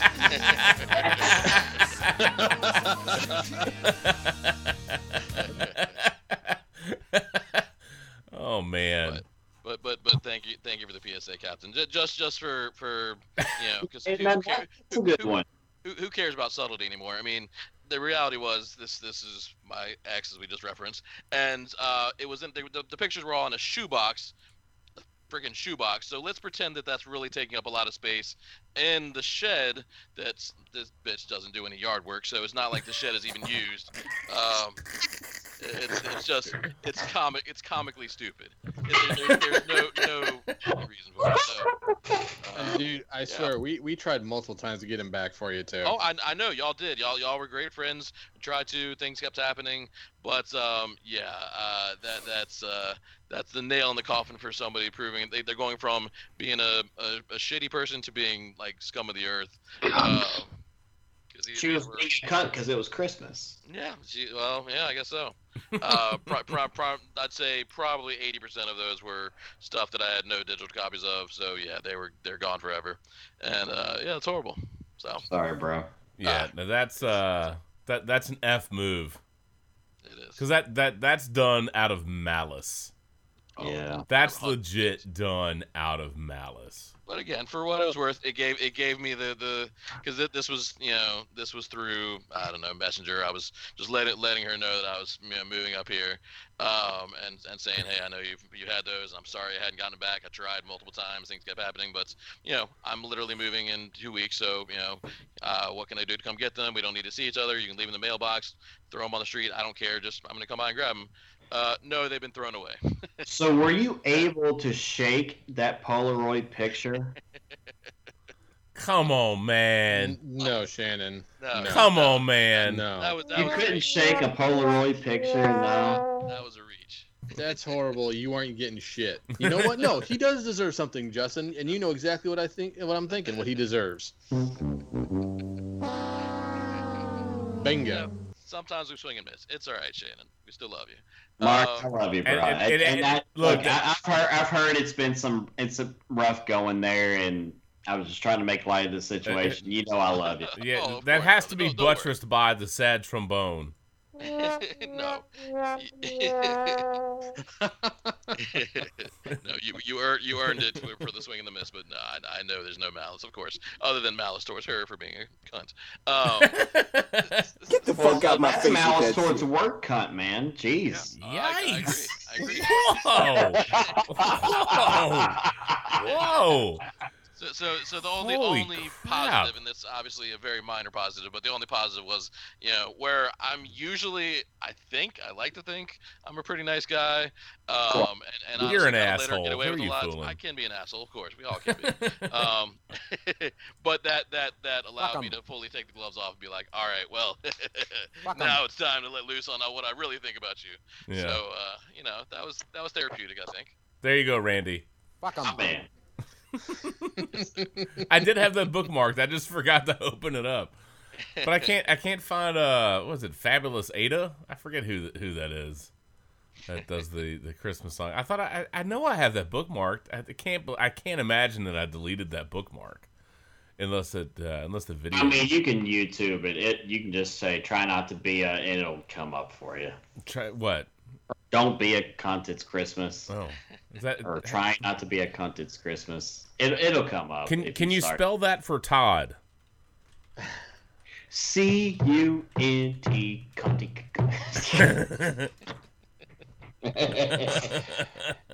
Have a couple more drinks there, Shannon. You're almost there. I'm there, my man. I don't think I should open up this third Christmas morning. Probably not. Try not to be a cunt. It's Christmas. Sorry, Heather. Too late. Take the rest of us are doing our best to be jolly. So don't go looking like you swallowed a bunch of holly. Or a bag of dicks. Don't shout at carols, singers, and tell them to stop. Don't buy your presents from the Oxfam shop. For fuck's sake, be merry. Have another sherry. And try not to be a cunt. Too late. Try not to be a cunt. Look, there's the reindeer. I'm sleighing up to Lapland. Try not to be a cunt. People who throw away photographs from exes are C-U-N-T, country, cunt. Anyway, there you go. Mark, that was for your benefit, really. Well, I appreciate that very much. Yeah. Shannon's like, fuck that, it's for my benefit too. Everyone's benefit. Love it. Anyway, well, that was a big tangent in a salute o'clock. All right, so what are we drinking tonight, man? What are we drinking tonight? Let me see. I am enjoying my third. This is dangerous. My third Mexicoke and Jack Daniels, and I also look at Justin going Baker Mayfield. He's feeling dangerous. I'm feeling very dangerous. I also knocked out a Dogfish Head 60-minute IPA, and I thought about having another beer, but I was like, nah, dude. Good fucking Christ, dude. I mean, damn. My man. It's not even episode 300 yet. No, not yet. And all I know is that I might have to take the following day off. That if Shannon's going to come over here with some moonshine, that might be the perfect time to be like, well, you know. It's going to be a Freestyle Friday, my man. That has to be a sick day. Hey, and I'm taking vacation starting Thursday of next week, so hey. That's perfect. There we go. We need to do Thursday night. Shannon, do you work? Do you work Friday? I didn't, because I ended up switching it to Mondays off so I could work at the brewery, but... you do now? Yeah, I can talk to... I mean, if I would prefer Friday, just so we could really throw down. Oh, well, you know, I mean, if you don't have flexibility in your schedule... I definitely don't, unfortunately. Yeah. I'm just saying Friday night could be a lot of... That could be very dangerous. Definitely easiest to go full throttle. Yeah. Oh yeah, Friday. If we did a full on Friday throwdown, oh my god, Freestyle Friday where we all just the three of us get together and just. I mean, Whitfield will be drinking milk, or Bartles and James, or Bartles and Lames actually. Bartles and Lames. I mean, look, straight fire. Get him some White Claw or something. I mean, White Claw. Come on. Some flavored sparkling water. I'm telling you, White Claw is too strong for Whitfield. Okay.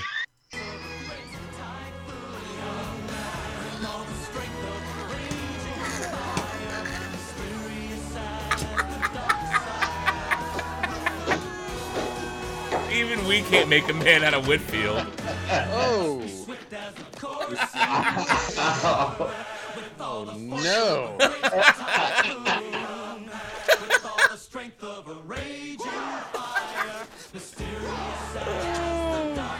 Wow. Where the fuck do you find this shit?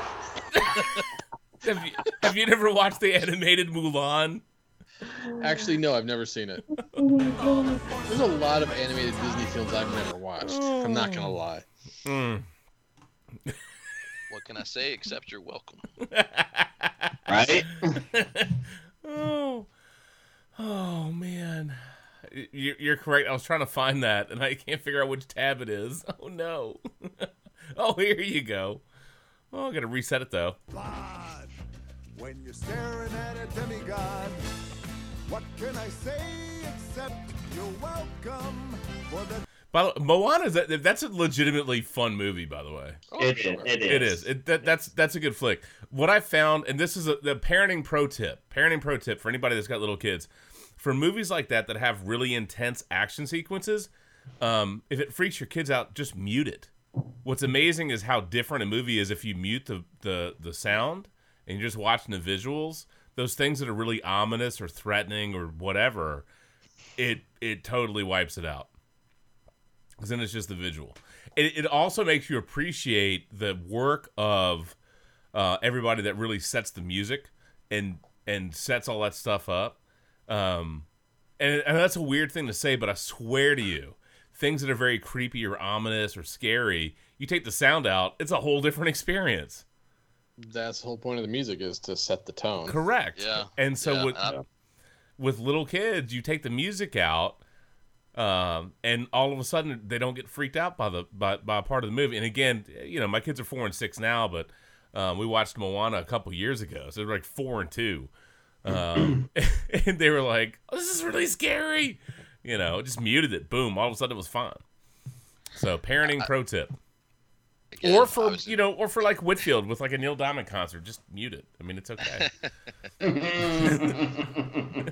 I was just gonna say real quickly in Random Town. Rando Town, we like that.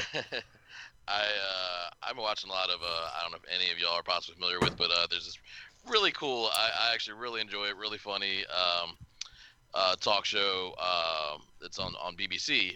This guy named Graham Norton, late night guy. Yes. Yep, I know who he is. It's fantastic, and I love the format because the guests all sit on the same couch together. So while he does focus on one at a time primarily, they all talk amongst themselves, and I think it's great. It's a great concept, and you have some really interesting people who clearly know each other or don't know each other, having some dialogue back and forth, not just the host talking to them. Anyway, I watch a lot of older clips, compilations and stuff on YouTube of that, and saw him talking. Really, actually, this time it was just one-on-one with Robin Williams many years ago, and as beautiful as sad all at once, but it was interesting him talking about it. I really never thought about this so much before, but I mean, he's the first person, the first comedian that Disney ever really had play a character. I mean, as the genie, that was really the first time they had gone in kind of a very unusual direction, and because of that, I think there's so many other comedians who have played roles in Disney movies that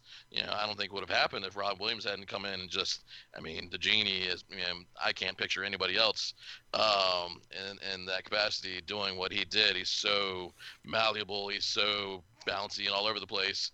I'm sure, I mean, he had a script, but I know he improvised like a madman. It's Robin Williams, of course he did. Of course. And so, I don't know, it's just an interesting thought that I really hadn't thought about before, but there's a lot of other comics and comedians who have done, silly little roles throughout Disney movies that I don't think would have happened without Robin. You know what's funny is I was really worried about that Aladdin remake with what Genie would be like.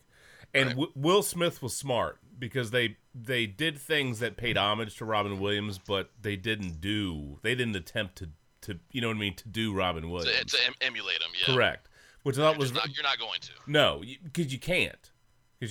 So they had things that kind of were a nod to him or paid homage to him, but took it in a different direction. And Will Smith did a good job with that. But I mean, Robin Williams is the quintessential. I mean, that's an imprint. If you grew up with Robin Williams as the genie, it's inescapable. You know what I mean? That is the blueprint for that. So anyway,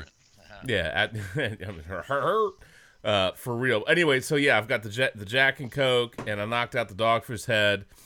Shannon, what you got, brother? Dude, I am rolling with the Hardywood Christmas Morning. It is freaking delicious. On point. Yes, sir. Good job, Hardywood.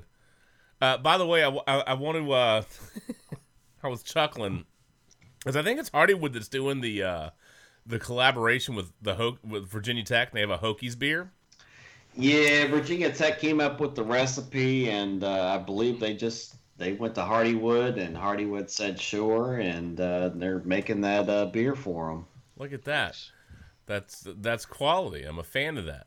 So a friend of mine made posted about the Hokies beer, right? And somebody was like, "Boo, Hokies, whatever." And so she was. I guess it was a UVA person. So she was like, well, does UVA have its own brew? So, of course, what did I do? I found the fact that Three Notched, who I love Three Notched beers, by the way, has a collaboration with the, I think it's not the Darden School, but there's a brewing thing that they've got with UVA, and they've got a collaboration with them. And so, basically, I just said on the bright side, at least the Hokies can't choke on beer. Or can they? # Chokies. Because if you're local, maybe even if you're not, but the Hokies around here, man, if you want to pile on Virginia Tech, you just call them the Chokies and call it a day. And I've dated a couple girls from Virginia Tech, so I understand, man, the Chokies. I'm just Easy there, big fella. Pun intended.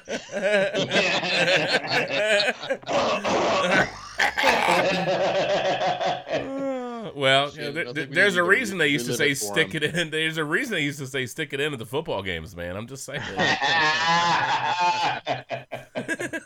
It's nicknamed Chokies. Oh, sorry. Oh, Anyway, all right, bad joke. That's gracious. I know. Speaking of which, I think getting rough.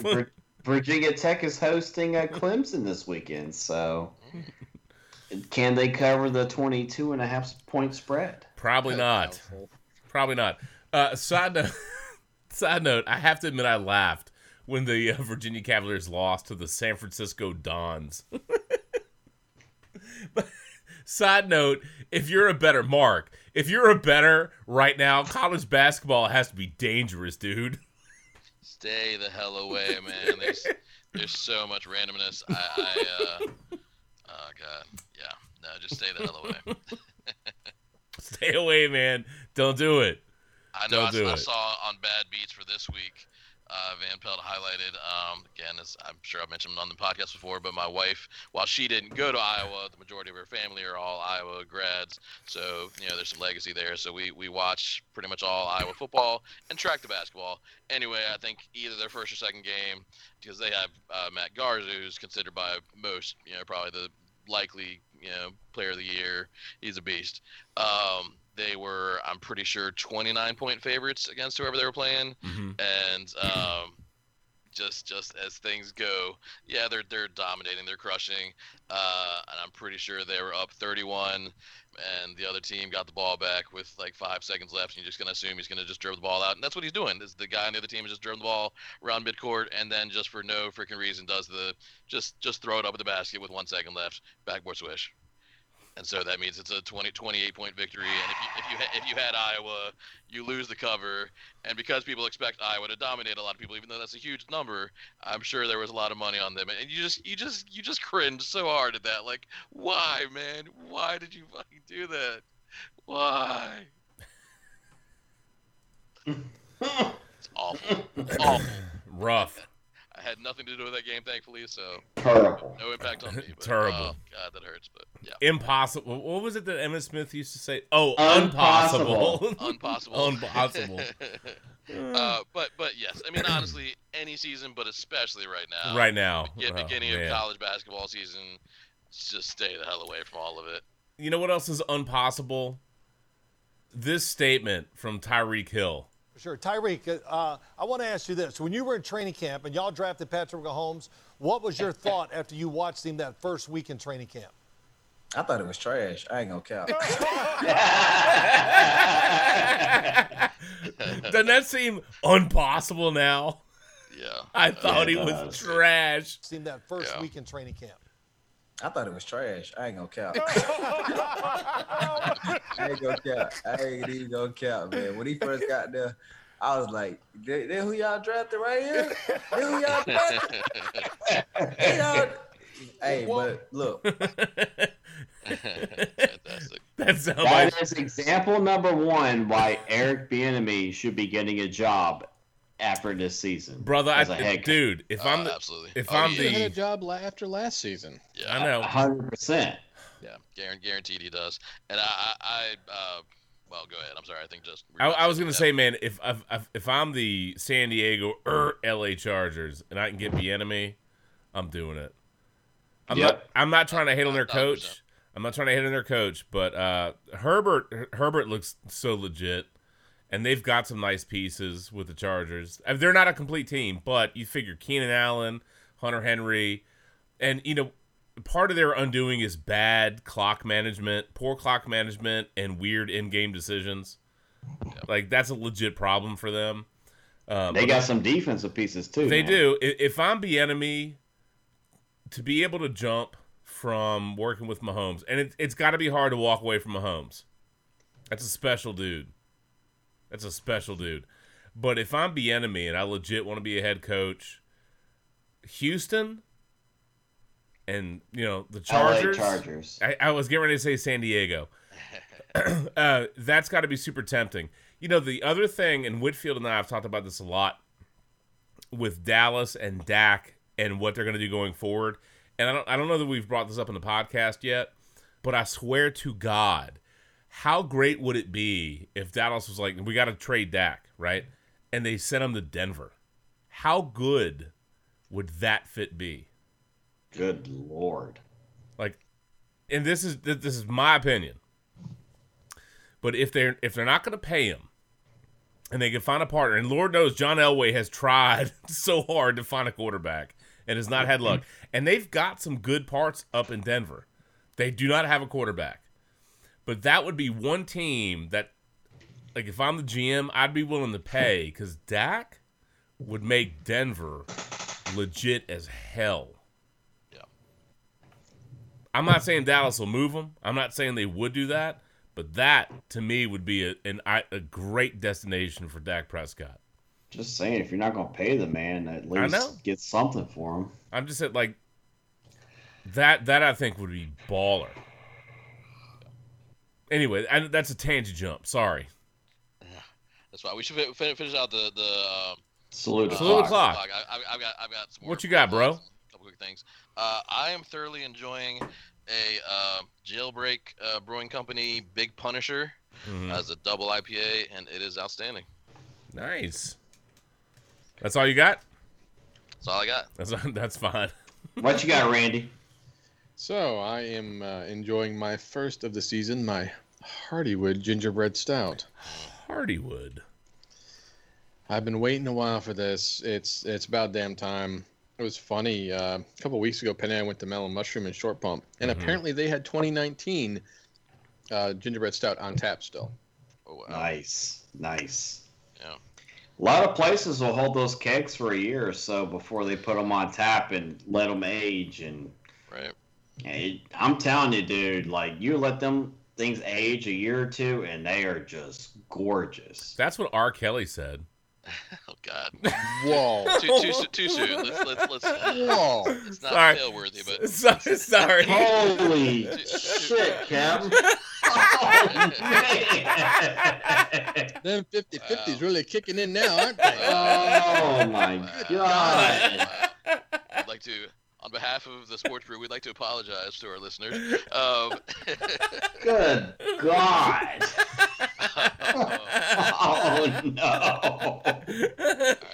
I think we've officially hit asshole o'clock. Just saying. It is not time for golden showers. It is not that time. It's only 2. You're not helping.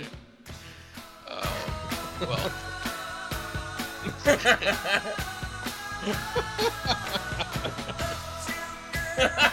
I mean, where is Cher when we need her? If we could take back time. Oh man! You're right, man. Damn.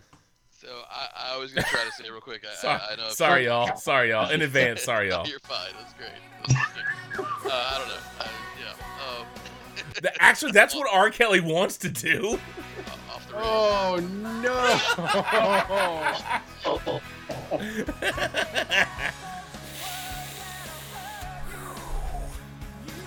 Y'all did this. This is your fault. Yeah, we did.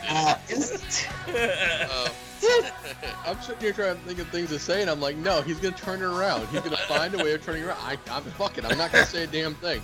Fuck it. We'll do it live.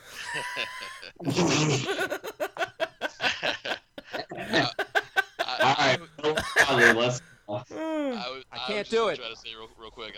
We'll do it live. Okay. We'll do it live. Fuck it. Do it live. I'll write it and we'll do it live. Fucking thing sucks. Hopefully we can shake it off and get back to where we were. McGuffin. What is wrong with you? A lot of things. Hashtag facts. Facts. Oh man.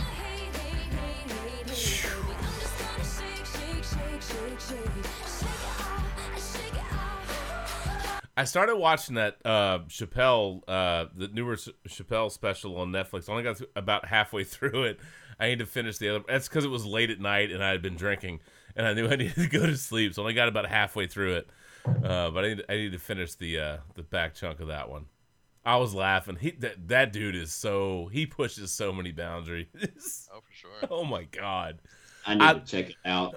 It's very funny, but that's one of those comics that really push social bounds and norms and conventions and you have to be willing to. You can take it on the surface for what it is, or you can laugh and understand that he's going after social conventions and social norms. You know what I mean? And not everybody can.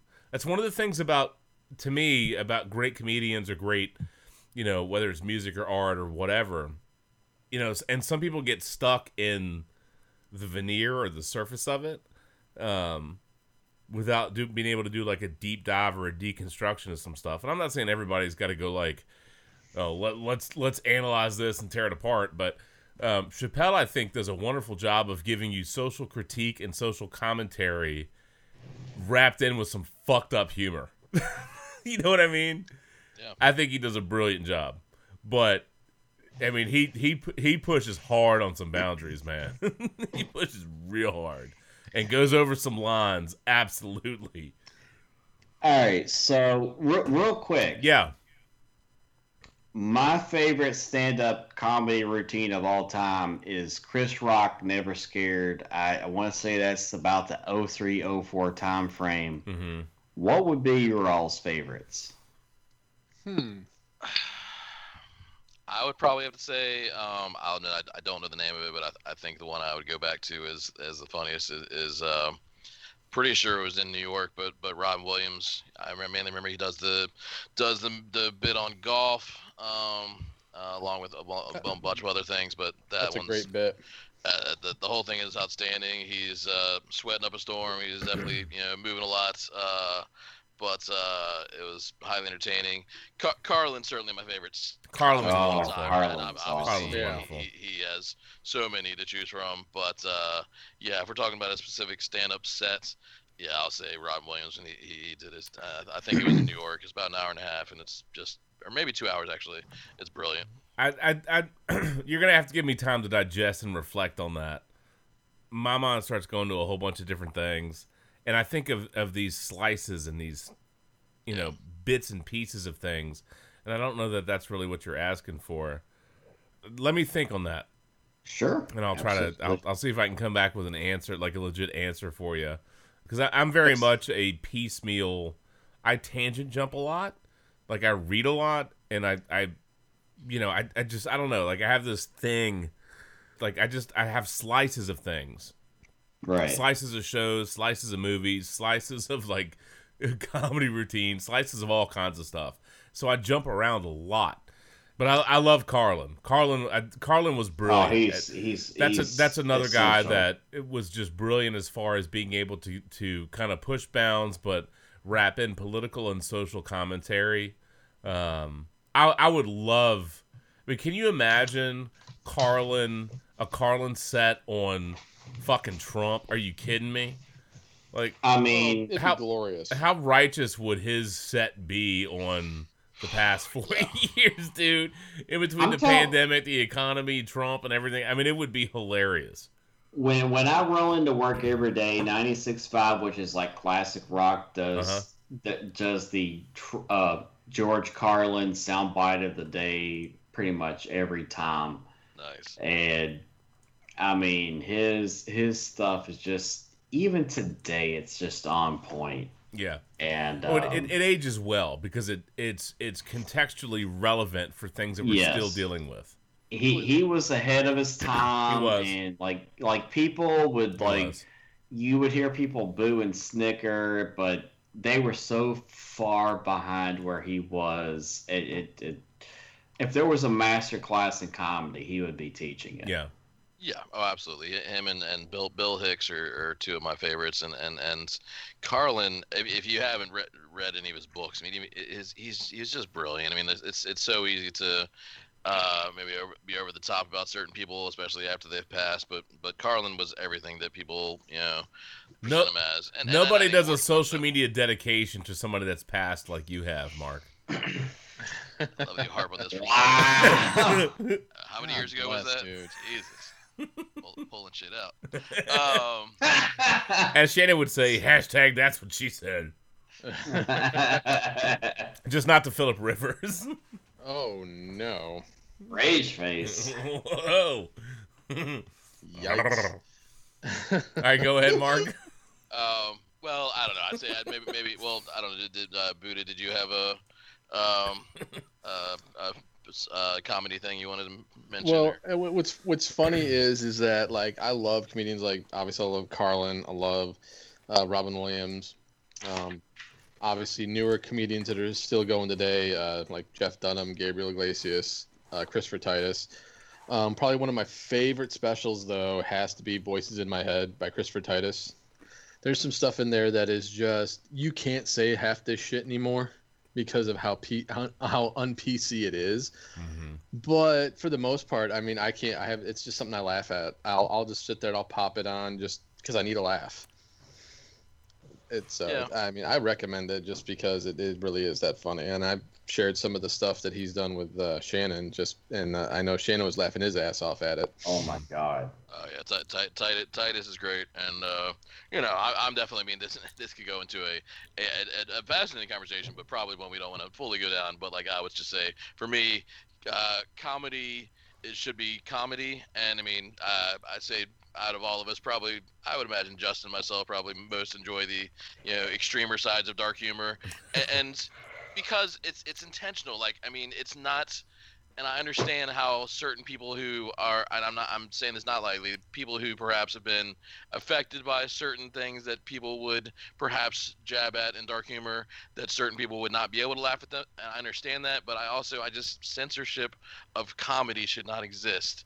It just shouldn't. And yes, the quintessential comedian question is always, are there certain things you shouldn't joke about? And there's some comedians that just be like, no. I mean, everything should be able to be joked about because, it's if I'm making it clearly as a joke, it is not something that I actually believe. I would never wish, I don't know, somebody to have died on 9/11 or anything like that. But if somebody is making a commentary joke, now certainly the too soon joke exists for a reason. If something has literally just happened and people are just trying to be like the coolest and snappiest to make a joke about, something just happens, then, screw you. I mean, you're just trying to capitalize on something perhaps. But so yes, I say there should be some little limits, but for the most part, it should be pretty open to comedy being comedy and fuck censorship.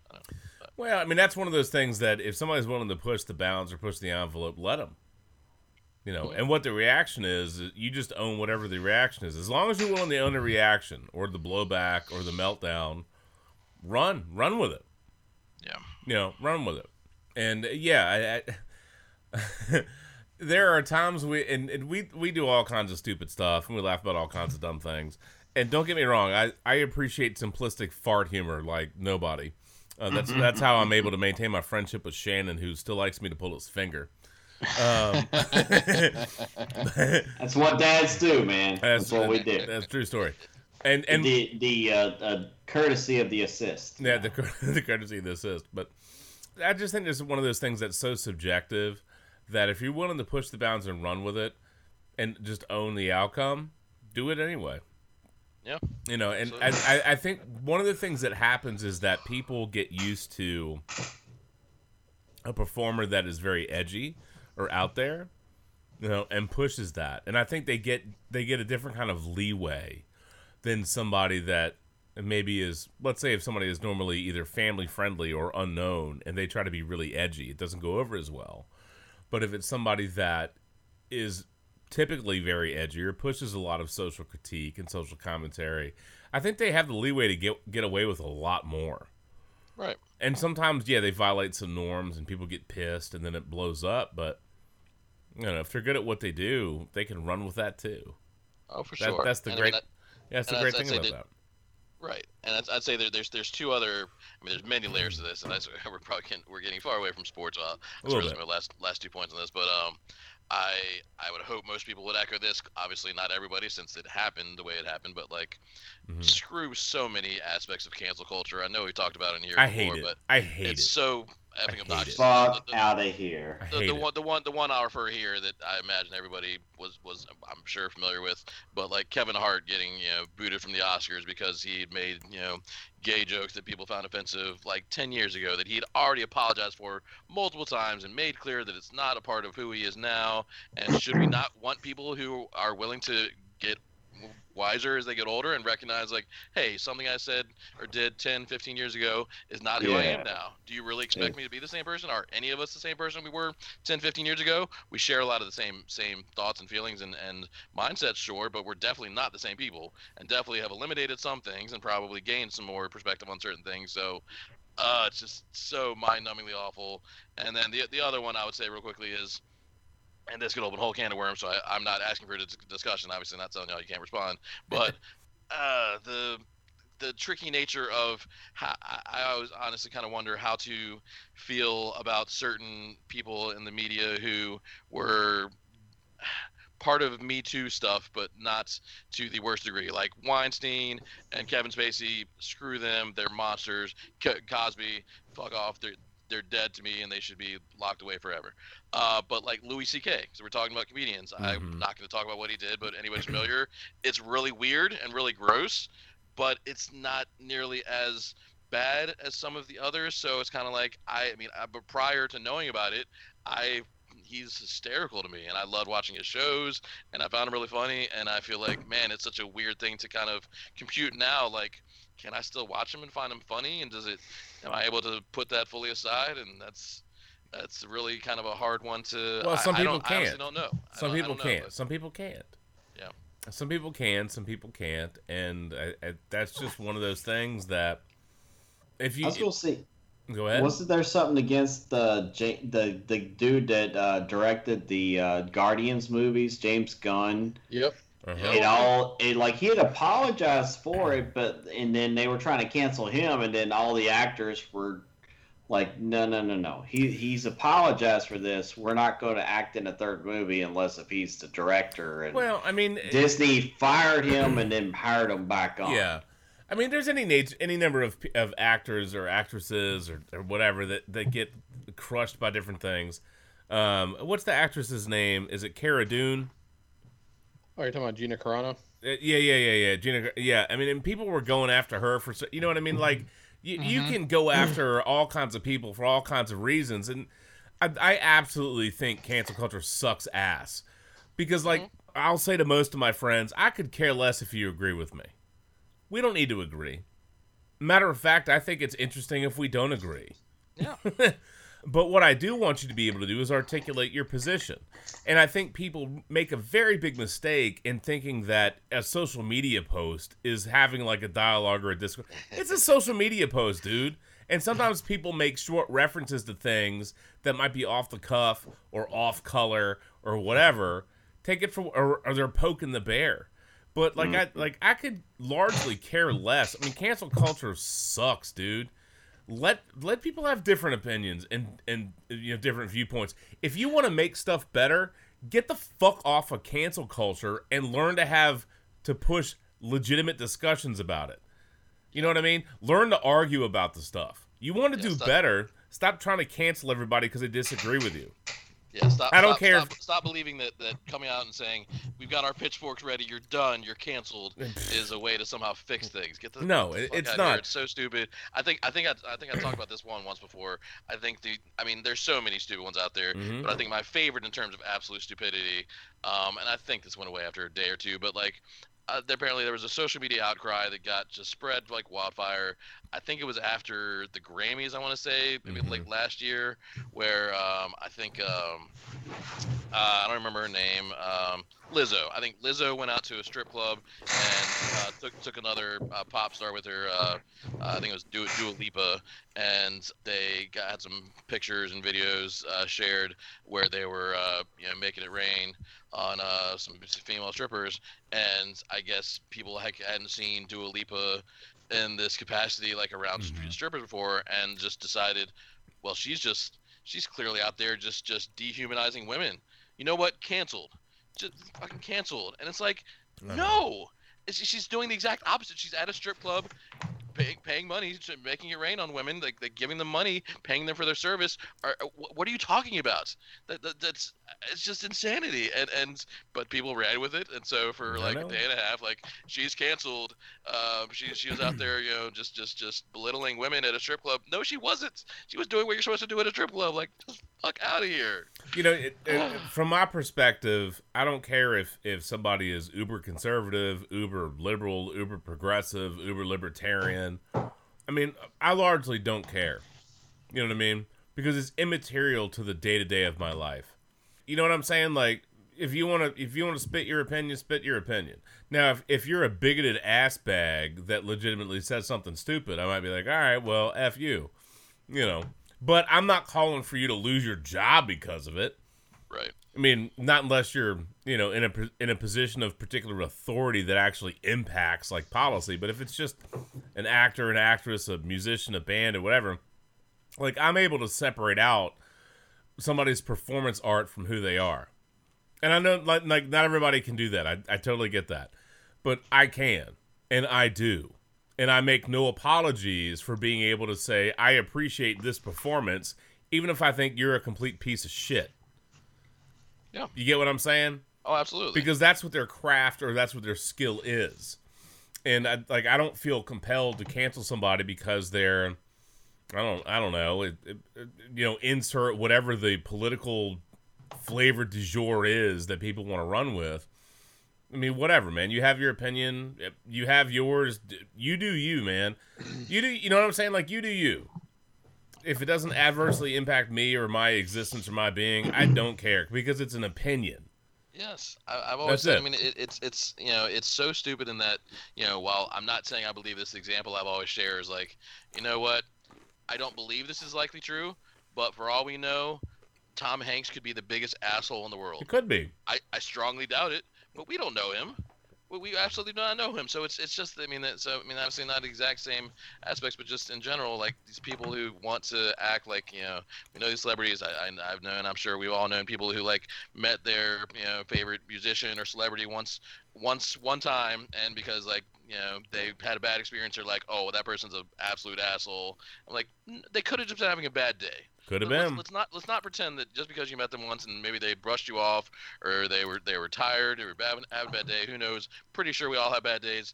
I've had days I wouldn't want to deal with any of you assholes, and I love you to death. But there's days where I would toss you aside, and I'm pretty sure you'd all do the same for the rest of us. Let me tell you what. If people dealt with me in the morning when I first wake up, they'd be like, "Oh my God, you're an ass bag." Right? Oh, I need to wake up and get some coffee in me and get going because otherwise, I'm like, get the F out of my face, man. I'm not a morning person. Oh, I'm not. I'm so far from it, I'm glad that my wife understands that at this point. Yes. Because early on, I felt like I had to warn her, like, look, it's nothing about you. It's just who I am in the morning. I try to tone it down, but just basically, just give me space. Just give me space. Yes. You'll know once I'm a semi-normal human being again. But until then, probably let's just not discuss things. Just leave me. Side note: it's one of the things about being married that's funny. Is like I swear to God, man, and we've gone on a lot of tangents here, but there are times I like to discuss things and times I don't. And I swear to you, being married, like the spouse occasionally specifically picks the times that they know you don't like to discuss things. And I'm like, why are we talking about this right now? Leave me alone. Right. Side note, if anybody needs this soundbite, it's probably Tom Hanks and his friend Wilson. You said balls. Just saying. I definitely feel you on that. I've got mornings where I'm just waking up and I'm just like, I just want to mess on my phone while I start waking up. Penny will pop in and she's like all giddy. Oh, you're awake. And I'm like, seriously, just go away. It's like, too early. Just go. Not right now. Yeah. Do that. Do that. I know. We can all relate. And what's his name? From the Lethal Weapon movies. I'm too old for this shit. Aren't they making a new Lethal Weapon? I believe they're gonna try. Yes. Maybe. All right, so I swear this will be my last up, but I was just gonna say, I bet Randy knows about this, this one, but I know there's another like layer, adding layers and layers because there are layers, a lot of layers to this cancel culture bullshit, but there are the ones, and I guess this is more cancel culture / Me Too stuff, but Chris Hardwick, where and I think he talked about it, and I saw other people talk about it in a pretty positive light, where it's like, this ex-girlfriend of his who I believe she had cancer, and I think once she had the cancer, like he maybe didn't perform well as a boyfriend at all times. But really, what everything came down to, and I mean, he lost his job because she came out and she basically made him out to be this absolute monster. And in the end, it was pretty well portrayed, and thankfully he got most of his jobs back, to my understanding, maybe even all of them, but it took a long time. He was a bad boyfriend. I mean, like, that's really what it was. And it's like, man, I mean, I've been a horrible boyfriend at times in the past. I don't believe that means that I should have been canceled or that I should have been called out as a monster other than just by that person, like, back in that day. But in terms of who I am as a person, again, many years later, like, just, God, there's just layers. And it's just what's really frustrating. I would say, and final statement, just on the cancel culture thing, like, if you see somebody with a repeated, personality traits or something that they're continuing to do throughout the years, like they get busted for having this, tweet about, Hitler and Nazism 8 years ago, but then they still continue to show these things up until pretty recently, well then, yeah, you've got a track record that's showing that maybe they are still this person. But if it's, you dig up this one tweet from 9 years ago where, they said, a really inappropriate thing, but nothing else representing that, maybe they're not that same person anymore. So, Side note, get that out here. As somebody that deals with, well, I'll just say this: kids have gotten smarter, and they do burner accounts now. Mm-hmm. That's legit, because you went all through all this stuff about digital citizenship and understanding like your footprint that you're leaving, and like we're old enough that like I still have an email address that I had 20 some years ago. And I still use it, right? Yep. I don't use it for everything, but I use it for very specific things. But I still have it. Like, I have email addresses that are legitimately old enough to vote. Which sounds crazy, right? But I do. But, we for all the stuff we deal with the kids, man, they make accounts that are just disposable and burner accounts. Yeah. Like, legit. But you have this intersection of and from the sports standpoint, of athletes that have, tweets from 5 or 6 or 7 or 8 years ago. But the thing is, if somebody is a 20-year-old rookie in the NFL or the NBA, 6 or 7 years ago, they're like 13. They probably said something really dumb. And you have to keep it in context. And I don't think punishing somebody, ad nauseum for something they said when they were 13 or 14 is realistic. If you want to bring it up, you bring it up, and they go, "Well, yeah, I was a kid, man. Right. It was a dumb viewpoint. I said it. Maybe I shouldn't have, but I did. It's out there. It exists, but that's not who I am anymore." And here's the thing: realistically, if somebody is an asshole, they will show you repeatedly in time. You know what I mean? Like, if somebody is a bad person, you can hide it all you want with spit and shine, but if you're a piece of shit, that stuff comes out, man. Yep. You know what I mean? Yep. And that's not a matter of you made a bad tweet or you wrote something dumb one time or a couple of times when you were 13, 14, 15, 16. If you're legitimately a bad person, that stuff is going to come out, man. Right. Then people can judge you how they want to. And you just go. But anyway, I guess this is an unexpected tangent here on the Brew, but yeah, I was just gonna say Twitter obviously was around when I was a teenager, not for any of y'all. Not for us. I'm sure none of y'all would want things that you would have tweeted about when you were like 13, 14 to suddenly be exposed, and I would have been a bit of a dick. Exactly. Not I'm not saying like to be completely different, but I'm just saying I would imagine you're probably a good bit different, and maybe there would be some things where you'd be rather like, oh god, well, I wouldn't want everybody like knowing that like this was, I don't know. So I'll tell you, I've got audio recordings of different things from when I was a kid, and that I did with friends of mine, because I had a tape recorder. We had all kinds of stuff, and like I for real had an outgoing message on our answering machine at our house.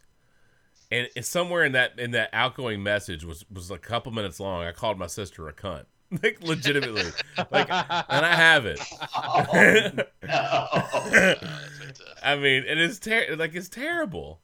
It's well, terrible. We know some things haven't changed. No, some things have not changed. Right? That's well, awful. That can be interpreted a couple ways, but yeah.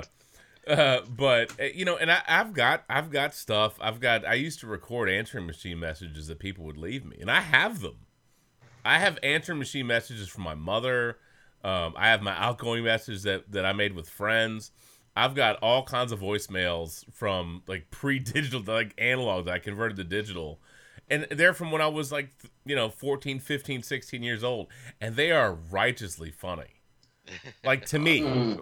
But I wouldn't necessarily, I wouldn't play them for my kids. Right? I wouldn't play them for my wife. Like I wouldn't be like, hey guys, check out this thing I did like 25 years ago. Because there's a part that's a little embarrassing. But I would hope that if somebody heard that, they would realistically go, well, he was a dumbass 14-year-old. Exactly. You know what I mean? He was a dumbass 15-year-old. You moron. Well, yeah, because you're kind of a moron. You're supposed to be. Well, here's the reality. You have to give people room to make mistakes. Yes. You have to give people room to fail. You have to give people room to make mistakes. And because that's how you learn. That's how you grow. But anyway, I mean, I think it, in this big tangent, I thought we were going to be talking about like Thanksgiving football games here. We're talking about like comedians and tangents. I don't need to agree with you in any capacity. If I think you're full of shit or a conspiracy theorist or an asshat or whatever, I don't tune in or I don't pay attention to you, right? But I don't need to cancel you. And, unless there's like a legitimate, unless there's something that's like, there's very few instances where I think where some people have such negative influence that it's probably better if they go away, but for the most part, figure it out on your own, man. I'm relatively laissez-faire about it.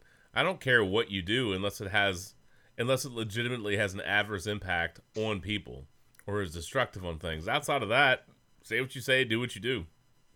Agreed. If you're an asshole or you're mean or you're a dick or you're a twat or a cunt, as the Hound would say, then people should be able to figure that out. If they still want to listen to you or put up with you, then that's up to them, man. Are we getting a phone call in from the Hound? From the Hound? I think so. I think he's trying to call in. I keep. What's your name? Cunts. You shit wolf. There you go. Well, look, we probably at this point we just need to do some quick hits and get the hell out. Mark, if you need a ripcord, by all means, ripcord, because we're rolling on 2:30. So if you have an early start to today, man, feel free to pop out and call it a day. But I just want to do some quick hits. I want to talk about some Thanksgiving stuff. I'm not deep diving into anything, but I do need to give some shout outs and some high fives along the way before I crash out for the evening. And I can't believe I've already finished my. Oh no! Oh no. Shit! You literally did just finish it. Hey, look, and so the mic like legit just fell down. Oh no! Yikes! Oh. Well, I guess while we wait on that, I'm gonna say Here, one final thing. One final thing on this this whole cancel culture shit and the people that follow it. You know what? I have one statement that encompasses it all. Fuck them. There you go. I agree. All right, so we're done with this now. Damn, dude. We're done with this. Moving on. Quick while. Moving on. Setbacks. I want to give a shout out to, and this is college football, Buffalo running back Jarrett Patterson. The last two games, he's got 12 scrimmage touchdowns, which is a major college football record. This past Saturday versus Kent State, he went 36 rushes for 409 yards and 8 touchdowns. Is that all? And his coach took him out right before they scored the last touchdown, and he did not realize if he'd kept them in there, he would have gotten the record. And he was about 18 yards short of the college football record for rushing yards in a game as well. So he missed, having the number of touchdowns in a game by one. Well, he tied it. So he technically has the record. And he missed the all-time rushing yards by like 18. Last week, he only went for 31, 301, and 4 touchdowns. Wow. Is that all? That's it, my man. Talk about slacking off.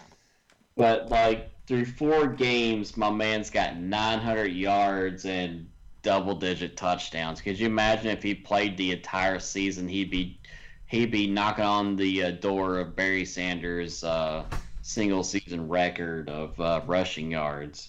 Unreal. But credit to Jarrett Patterson. His coach texted him after the game and just said he apologized. He didn't realize he was on the precipice of the record, and he said, "Damn, Coach, Shane, that's a big word for late night." He said, "Coach, we're on to Ohio," and I just immediately thought that he's going to be a Patriots running back next year. Now I hate him because Belichick just got an instant boner from hearing that one. Here's the thing: on to the next one. The Colts will pass him up. Somebody else will draft him, and then you will be like, "What the hell, man? I hate you. I hate you." But you go. It's just destiny. It is. Seriously though, props to Jarrett Patterson. Yeah. Buffalo University. They're 4-0 in the MAC, and they're doing Action, their thing. baby. Some props real quick to Bama. I can't believe my mic fell off the desk. The whole boom arm just fell off, dude. Are you kidding me? What the hell, man? Everything's still intact and good? Yeah. I just reattached it, so there'll probably be some weird noises in that part of the podcast, though.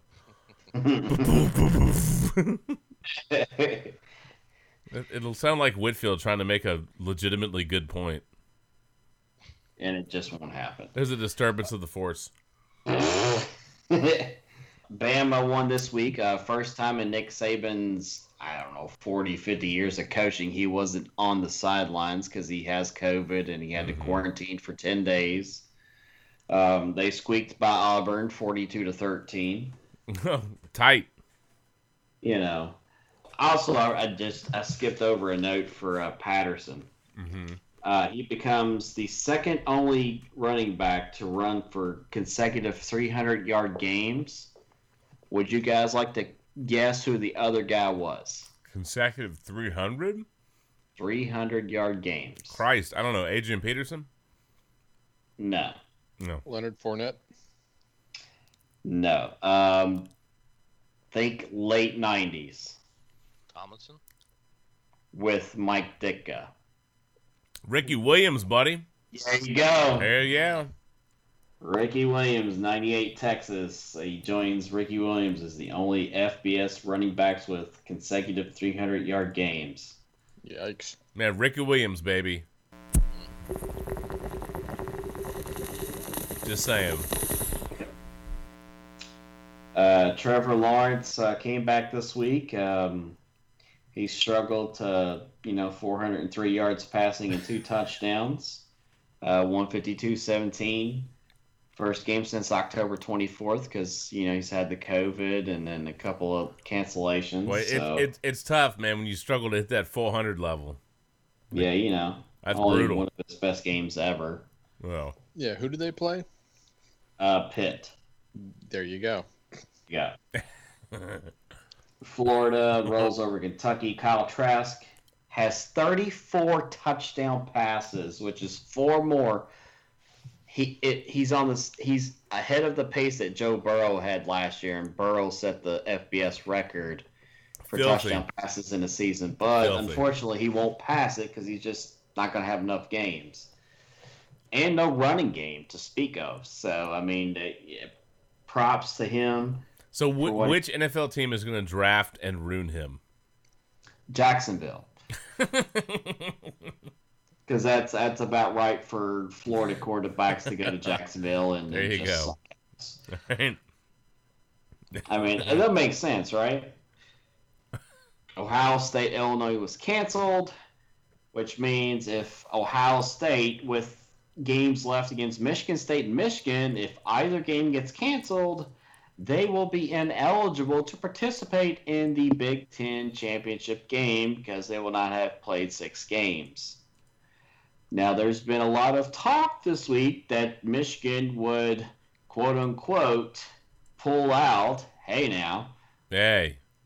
the game against Ohio State next week. And the Michigan athletic director was having none of that nonsense. Yeah, look, here's Kirk Herbstreit on that very thing. I still think Michigan waves the white flag, potentially avoids playing Ohio State next week, and then, David, they'll potentially get a game on the 19th. They could be sitting there with 6 games. And Michigan, is that fair, David? Michigan could opt out, basically, of that game and keep Ohio State out of 6 games to qualify for the Big Ten championship. That doesn't make sense to me, but I think a lot of people wanted to see where Ohio. Come on, honestly, I would freaking laugh. Do you know how many? Look, it would be messed up. Don't kid yourself. It would be all kinds of foul to do that. It would be. But Harbaugh would finally get one over. Yeah, right. But don't kid yourself into thinking that there aren't other teams, and this is going to be real in college football, in college basketball. Don't fool yourself into thinking there aren't teams that have already been like, from a competitive standpoint, maybe it's better if we don't play and do it. Because that's a real thing. It's different with the pros. Because look, the NFL is going to make them play, and if they don't like what you did, they're going to have to. They don't get that paycheck. Correct. It's a whole different deal. But collegiate, the college level, you're going to see some weird stuff happening, man. And mark my words, I'm going to go out on a limb. Big risk right now. No risk it, no biscuit. Just ask, Arians and Tom Brady. There's going to be a playoff game in the NFL that gets effed up because of the Rona. You wait. There's going to be some random-ass upset of somebody, and it's going to be at the feet of the Rona. I'm feeling it right now. It's going to happen. I don't know what the betting looks like on Super Bowl favorites and all that kind of stuff. I'm not saying some shitbag-ass team is going to make a run and win this whole thing, right? Leave it to the Giants to get in, and all of a sudden, Daniel Jones doesn't get tackled by the turf monster. His hamstring's healthy. Lights everybody up. Just kidding, Mark. But something screwy is going to happen because of the Rona. Be careful. Oh, my goodness. Be careful. So, your meme you posted the other day. Which one? The O for November. Oh, yeah, I love that. What was that? The Bengals, the Jaguars, and who else? I don't know, but I'd almost bet you the NFC East goes over this weekend. I'm just saying they deserve a little November lame. Oh, they do deserve November lame. That's true. That's legit. I'll see if I can find that for you. No promises, though. So you bring up November lame. Obviously, for the Giants, it wasn't that, and I'd like to, hey, congrats, Mark. They're in first place. That's pretty impressive considering how they started the season. But they're not. That's or at least they won't be after this weekend because I don't think Daniel Jones is playing. I don't think. Good old Colt. Yeah, I don't think hanging your hat on Colt McCoy. I don't think that's going to get it done. Sorry, man. How's Washington going to fare against the Steelers? Not well. I'm telling you, everybody's losing this weekend, dude. Everybody. Cowboys are going to lose. I have to say this. Everybody. Everybody in the club gets tips. I mean, everybody's losing, man. I have to say this. How embarrassing does it have to be the Eagles when you're in a playoff spot come Monday night, and then when it's all said and done, you're next to last in the conference, basically, the NFC. That's just crazy. Don't matter. They're in the division race. I'm telling you, man. Dust in the wind. NFC East, buddy. I don't care who's coming out of this division, man. Y'all are dust in the wind. Once the playoffs start, man, it's done, y'all. I don't care who you are, right? Forget it. If it's the Giants, good luck. If it's the Redskins or the Whiffs, good luck. It doesn't look like it's going to be the Cowboys. They can't get the hell out their own way. They're just a mess. And game out. I know. It should be between our two teams.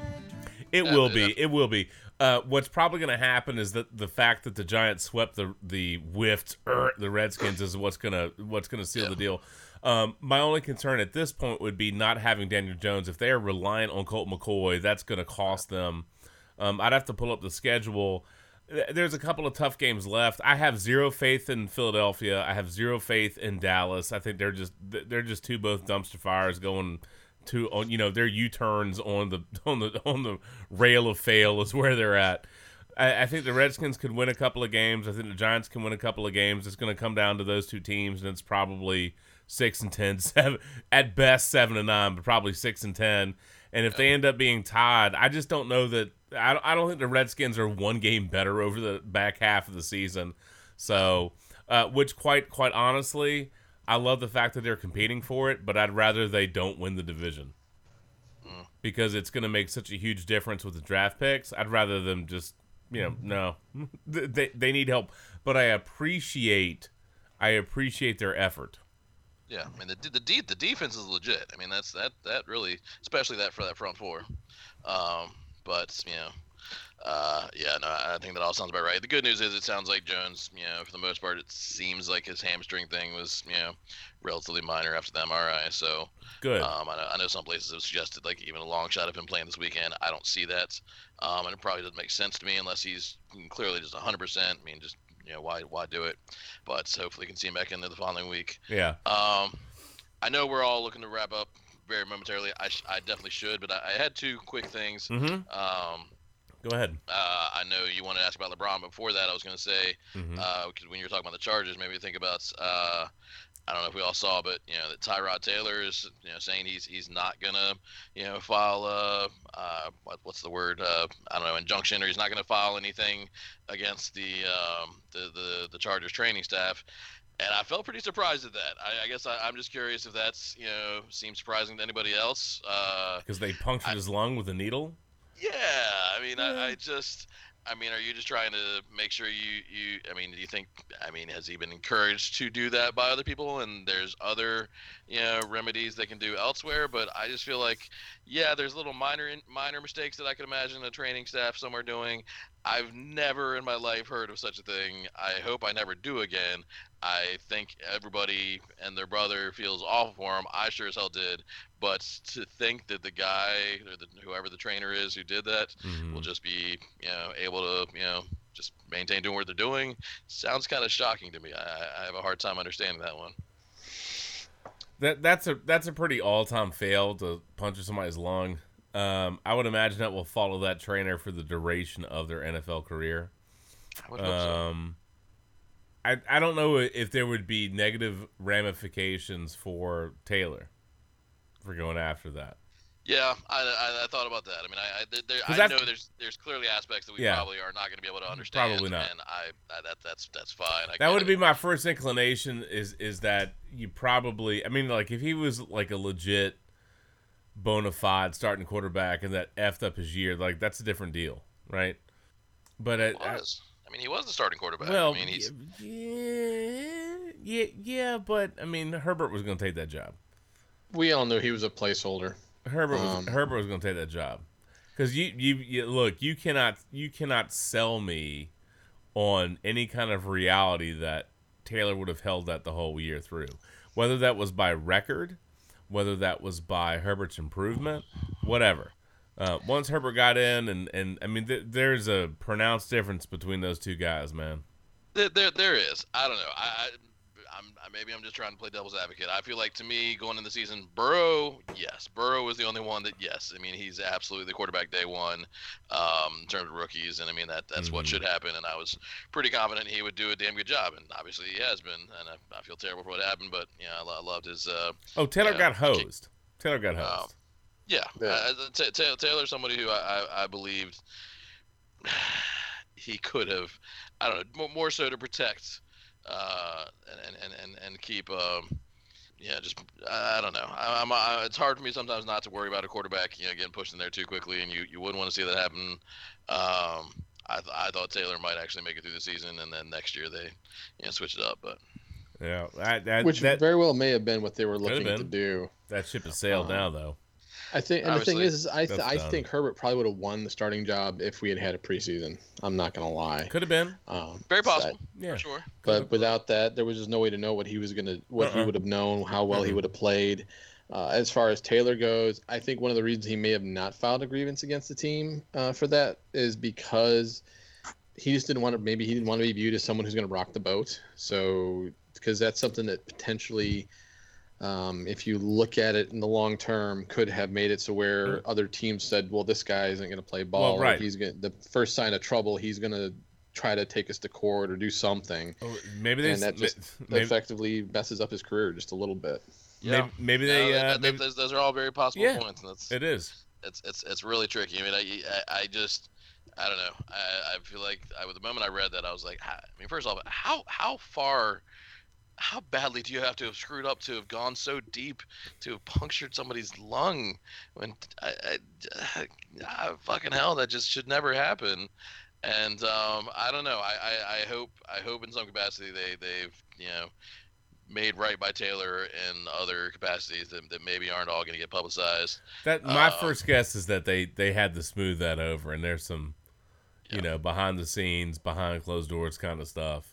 Be like, you don't push this forward, and we'll take care of your kids, college, some I don't know.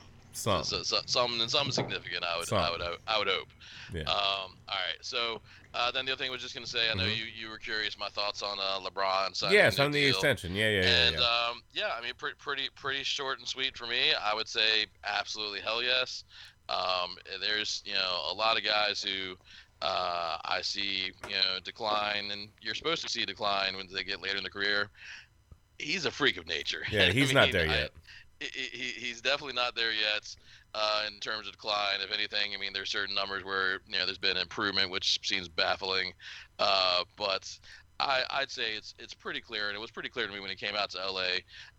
You sure think he wants to finish out his career in LA, and because I think that's the perfect completion for him is to finish out his career, and then he can go do perhaps some Hollywood type things. I mean, again, kind of like so sad to say, but kind of like what Kobe could have had. It's still sad to say, so sad, but sorry. That's he can do pretty much whatever he wants after his career. I mean, the world is truly his oyster. LeBron could get just about any kind of, if he wants to commentate, if he wants to own a team, if he wants to coach, whatever he wants to do. So, and LA just feels like the perfect place for him. So, he wants to finish out there, I would sure say, and I'd want him to. So, I mean, they've already done so many great moves. I think that's Schroeder is my favorite pickup, but Marc Gasol I think is can be a damn good defender and team leader. And I think that's certainly getting Montrezl Harrell from the Clippers. Not much of a defender, but a phenomenal offensive guy. I mean, six man of the year so many times. Just phenomenal offense. I feel like for when LeBron and Davis may need to rest a bit. So they've gotten themselves fairly significantly better, which I know a lot of guys like our favorite Bill Simmons love hearing him bitch about it. He's just like, how are they getting so much better? This is bullshit. He's the Boston through and through, but now he's a Clippers fan since he's living in LA, and he's like, this sucks. They're getting so much better, and like nobody's stopping them, and it looks pretty intimidating going into next year. There will obviously be other teams. Oh, of course. I know we all feel terrible for Klay Thompson. That one is just awful. That sucks. Feel so bad for him. But yeah, Lakers look pretty scary, and I would imagine LeBron is going to finish out his career Laker, and that's absolutely what I'd want to see happen. Whether or not he'll be able to be there and play with Bronny, it's going to be tough, but not impossible. We'll see. But regardless, I mean, the guy's not showing any sign of decline, and so I would, of course, love to see a repeat, so people can not try to just give the asterisk title to the Lakers, see them get a what will hopefully be a more legitimate, normal type of season next year, hopefully, but or next season. But yeah, we'll see. I'm excited for it. They certainly were pretty damn dominant in the bubble, and with more time under their belt and a few new guys who I think could play great pieces, I'm excited to see what they could do. Does Marc Gasol bring his Defensive Player of the Year trophy with him to LA? Does he donate that to LeBron James? Does he smooth the riff? Because LeBron said he stole it from him. So, just saying. It's good. It's a good question. Does he say? Maybe. Does he say, "Look, man, if we can deliver a chip, I'll give this back to you"? Like, right?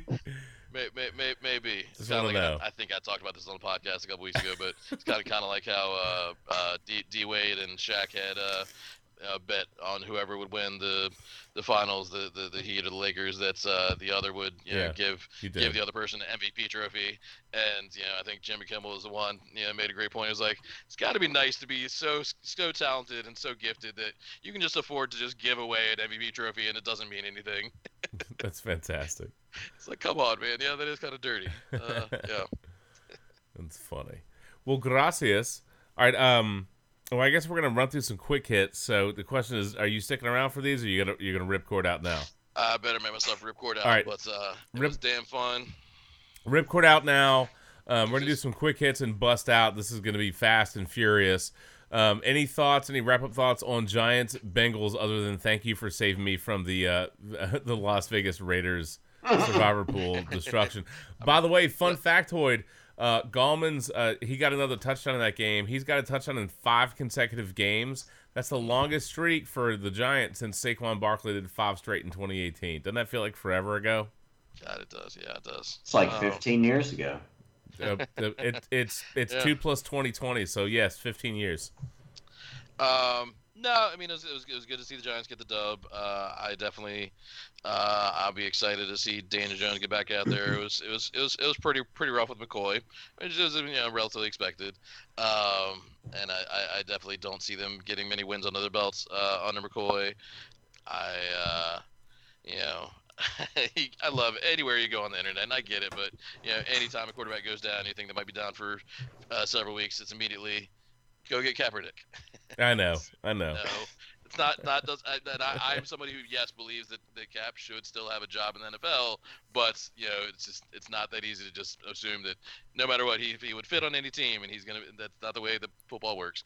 It's not the way that any sport works. But I mean, I would hope that they might be able to find an alternative if it's going to be a few weeks, because I mean the Giants obviously have a legitimate shot, as ridiculous it is, to win the East. And like we said, I mean, really probably should be the front runner if Daniel Jones is playing. Probably. So, well, I think they would be because they swept the whiffs. Right, with the tiebreaker. Right. I mean, I'm not saying that I think the Giants are suddenly about to run off with it, but anyway, good win. I feel like Jones definitely seems like he's doing a better job of protecting and And we had an Evan Ingram signing too. Yeah, Evan Ingram showing up. I'm always excited to see that. He can be so frustrating because dude is so talented. But I know Donk loves him. When he shows up, he's a beast. And so I'll very hopeful to see Jones back in there as soon as possible. Yeah. But let's go Giants. LGG. Woo. Sir. All right, Big Blue. All right, folks. Well, I'm excited. Again, number 300 sometime next week. Sometime next week. Friday night. Yeah. Yeah, we'll see. I like it. We'll get Friday night, hopefully. We'll get lit like this Christmas tree I already put up in my living room. Yeah, buddy. Why not? All right, man. Go get some rest, bro. All right, folks. Peace out. Have a good night. Later, get it. Later, dude. Woo! All right, let's go ahead and power through some quick hits on this. Tip of the cap to the Green Bay Packers for sticking it to the Bears. Always makes me happy. The Packers' 100th win over the Chicago Bears. They are the 4th team in NFL history to have 100 wins versus an opponent. Aaron Rodgers with 4 touchdown passes. And, look, it's Trubisky, dude. That's not a recipe for success. A milestone in that game for Rodgers is he became the 11th player to pass 50,000 yards. Correct. So salute and kudos. And let me tell you what, if you follow up Brett Favre with Aaron Rodgers, you drafted pretty damn well, man. Yeah, you did good. Yeah. So also Devontae Adams hit his 500th reception in his 95th career game. So he's the fastest Packer to reach the 500th, which is that's a pretty significant accomplishment. That's huge, yes, and that's what she said. And Mercedes Lewis, by the way, he got a touchdown. That was his 400th career catch, which it feels like Mercedes Lewis has been relatively invisible. I wouldn't have guessed. He's been around for like 300 years. Yeah. He might go all the way back to was it Magic whatever? He might go back to that dude. The Magic Man. Yeah, the Magic. Damn, Don Majkowski. Who would have thought we were gonna bring him up? Yeah, there you go, Magic Man. That was the fucker. I can't even remember his name. Thank you. that's how he goes back. Let me give you 49ers context. That dude might go back to Jim Druckenmiller. There you go. He was pre-Jim Druckenmiller. Yes, he was. I like it. Druckenmiller was what, 95? I don't know, man. Majkowski was playing for the Packers in what? Right before 89, something like that. He started the game before Favre came in. PB. So. And then he went and played for the Colts. How about that? Quality. Anyway, so Shannon's like, I try to forget that part. Yeah, I try to forget all kinds of stuff. Ooh. Oh, Magic, the Magic Man. Hoorah. Also, a tip of the cap to... What the fuck is that? Oh, you want that? Oh, Jesus Christ. Who the fuck is this guy? Oh, my God. Hold on. I'll give it to you. Jesus. Oh, I do have the fast ending Ada song bookmarked. I just couldn't find it earlier. There it is. Well, yay. I don't know where that draft thing is, though. I can't find that at the moment. I mean... Look, we have been trying to break free of that dude for years. I mean, hold on. Damn it, you're making too many references. It's too late at night and I've had too many drinks. Oh, here you go. They drafted who? Who the fuck is this? This cocksucker might not even have a fucking green card. Get the fuck out of here, you motherfucker. Who the fuck is this kid? They drafted who? They drafted who? There you go. Oh, no, that one is blocked. Yeah, boo. All right, well, whatever. Also, a tip of the cap to Tyreek Hill. 7 catches for 203 yards and 2 touchdowns in the first quarter. He joins. There's 2 other players as there's 2 other NFL receivers since 1980 that have had 200 yards worth of receptions in a single quarter. Can you get even one of them? Can you give us the year? 1999 and 2006. All right, 06. Y'all ain't getting this. My guess, I'm going to take a stab here. I mean, I'll just go with an obvious choice in Randy Moss just to get it out of the way. Which is an awesome choice. Nope. T.O.? Nope. Chad Johnson? Negative. I'm telling you, you will not get this one. I'm just going to tell you. Lee Evans. Okay. Yeah. Oh, Buffalo. 205 in the first quarter. Smoke show right there, buddy. All right. God dang. Yeah. 210 yards. Our other player, 210 yards in the third quarter. 1999. Team? I don't have that in my notes. Sorry, bro. Starvin Marvin? No, it's not Starvin Marvin. I'm going to look him up while you make random guesses because that way I can appreciate the laughter. All right. God, 99. Jesus. I couldn't even. I think you guys who would have been around in 99. I mean, Jerry Rice, I'll just say the obvious. Nope. I know, because the most he's ever had in a game was 245. So. Here we go. I gotta look up this player. I gotta do the year to try to figure out. The Ravens. Clayton? No, not Mark Clayton. What? Oh my God, I can't think of this guy's name. Yeah, the Ravens, man. Because he had Tony Banks as his quarterback. Derrick Mason? That was Tennessee at that time, wasn't it? That's a great guess, right? It fits the era. I'll tell you his nickname. The Missile. Qadri Ismail. There you go. Look at that. Syracuse guy. Yeah. Why did you say he went to Syracuse? I probably would have gotten it. Because that's right. Because the dude on Red Zone was talking about how his old college teammate, the Missile, did it. Mm-hmm. Damn it. Look at that. Yes. Mahomes, by the way, threw for 462 yards, had touchdowns of 75, 44, and 20 to Tyreek Hill. Hill finished with 13 catches for 269 yards. Man, this is nasty right there. You know, and there was a point in that game where you figured that the Chiefs were just going to blow the doors off of the Bucs. So I guess kudos to the Bucs for closing the gap and kind of getting back into that game, making the score respectable. But, you know, what the Chiefs did at the end was they just ground out clock. They said, nope, I'm not giving you the ball. And they did it. They did it. Let me tell you, dude. Tyreek Hill channeling nasty. his inner Shannon Sharp. Oh. On the way. Loved was it. Just hysterical. Loved it. Two moments that are fantastic are, yes, number one is Tyreek Hill. Help is on the way. Telling the fans, help is on Help is on the way. Help is on the way. Because the original Shannon Sharp, I hadn't heard this in forever, but here's Shannon Sharp, man. I'm calling the president. President, we need a National Guard. We need as many men as you can spare because we are killing the Patriots. So call the dogs off. Send the National Guard, please. They need emergency help. Please help these folks. They're coming. Help is on the way. Help is on the way. Help is on the way, I promise you. Fantastic.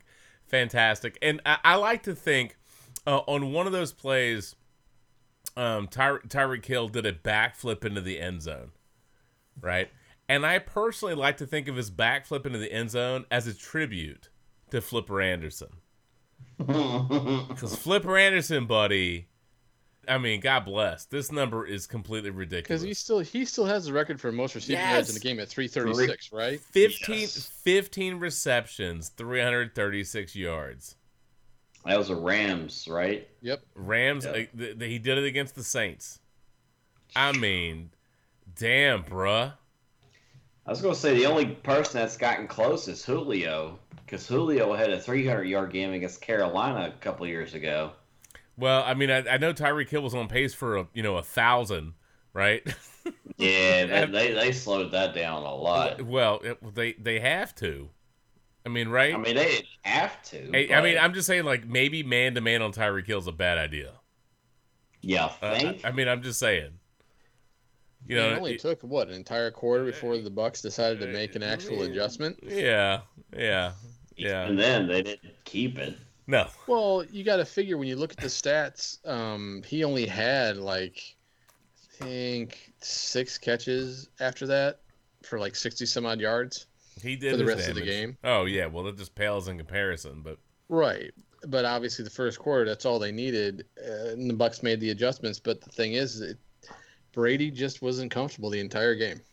No, and I think we're at a point now, and I said it the other week, I'm not trying to pile on Brady. He's 43. He's not what he was. I think he still can be in slices, right? But it's a matter of consistency. But I do believe that the Bucs need to do a better job of whether it's occasionally keeping another tight end in the block, whether it's doing some more motion. I just think they can play call it, and I guess it becomes a question of who's really running the show there. Is Brady calling his own plays? Is this an agreement they have with Aaron? You know what I mean? Like, how is that actually playing out? And he's owned it. And there were some throws, even some deep throws that were catchable balls, and the wide receivers didn't bring them in. Okay, so it's not all a matter of he can't hit a deep shot, but I do think it's a matter of consistency.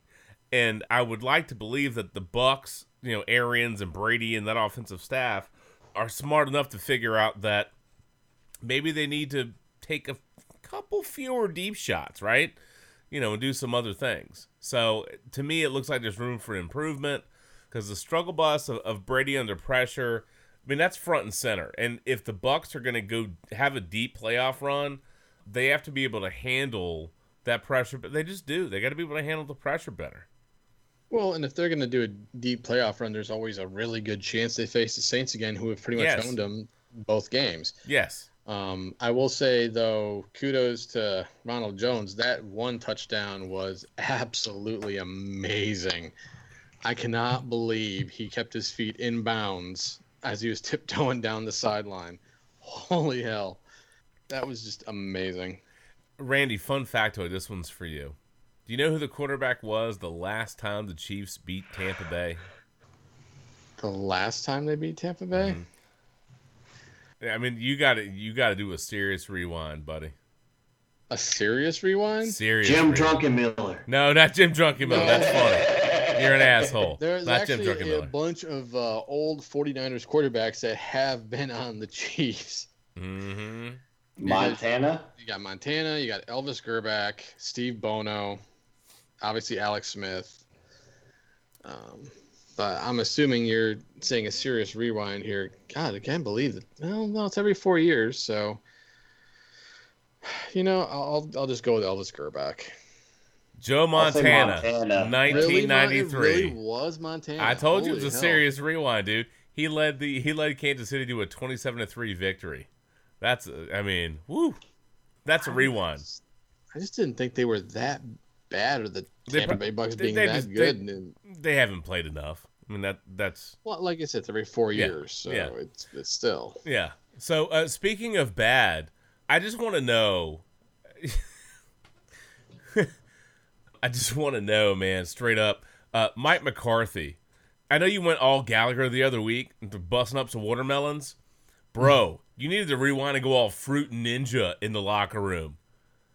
'Cause that's the only way you were getting out of that dumpster fire for Thanksgiving game, because y'all sucked some ass. And you know what? We had to dig deep and bring a song back for Cowboys fans, because like I'm legit thinking like they were sitting there stuffing their pie holes, stuffing their face holes with some cranberry and some mashed potatoes and whatever else. And then they watch that game unfold, and you have a fake punt and all kinds of bullshit going on, and Gibson just running roughshod on y'all. And I know y'all had to be like, I'm gonna cover myself with the ashes of you, and nobody's gonna give a damn. oh, we give a damn, because y'all suck. Son of a bitch, give me a drink. One more night,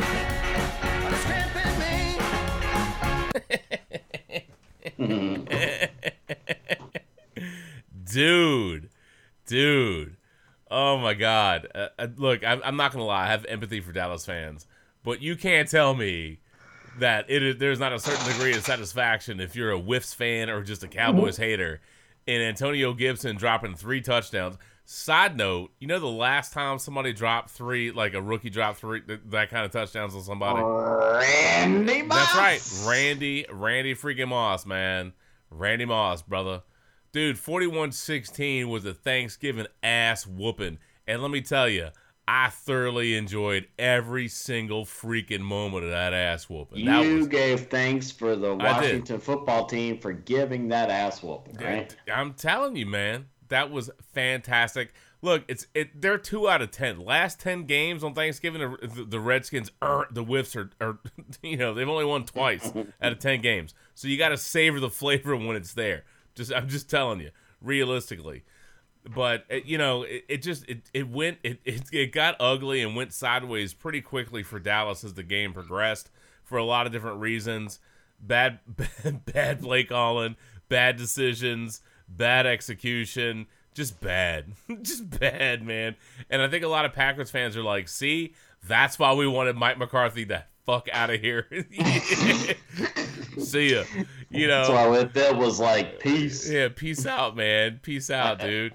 I mean, you can't blame McCarthy for Montez Sweat making an absolutely incredible play to jump up and tip and intercept a pass right in Dalton's face, running back for a touchdown. But you can hold McCarthy accountable for certain other like play calling issues and just positions they put the team in.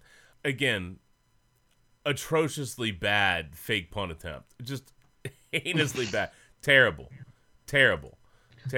But I do want to give a special tip of the cap to to Ron Rivera and the Whiffs for actually pulling off a fumble Rooski play. Oh yes. That replay was fantastic. That was fun. So thank you the Washington not Redskins, the Whiffs, for giving me a fumble Rooski and for giving me a Thanksgiving Turkey Day victory over the Cowboys in a convincing and embarrassingly convincing fashion. That was glorious. Thank you. Randy, for you, I'm happy that the 49ers were able to beat up the Rams. Jared Goff, by the way, 2 picks and a fumble. Womp, womp. Womp, womp. Womp, womp. Yeah, getting players back, getting a little healthier.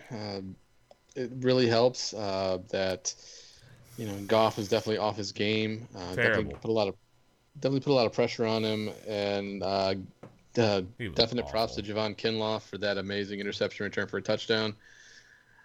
He just, even though he was getting hit, Goff just floated it up there, and that dude's got some long ass arms to be able to snatch it out of the, snatch it before it hit the ground, and just ran in the end zone. Floaters are bad when you throw them, and they're bad when you drop them into John. I'm just saying, man. They get you in trouble.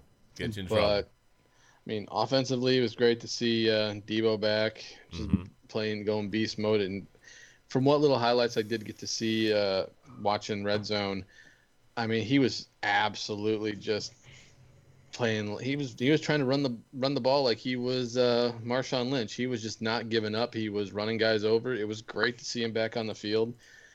Obviously, we need that type of attitude if we're gonna hope to do anything going forward. I know we got the Bills next, so that should be really interesting. But again, the team's getting healthier. We're getting Ayuk off the COVID reserve list this week, and maybe we'll see what happens.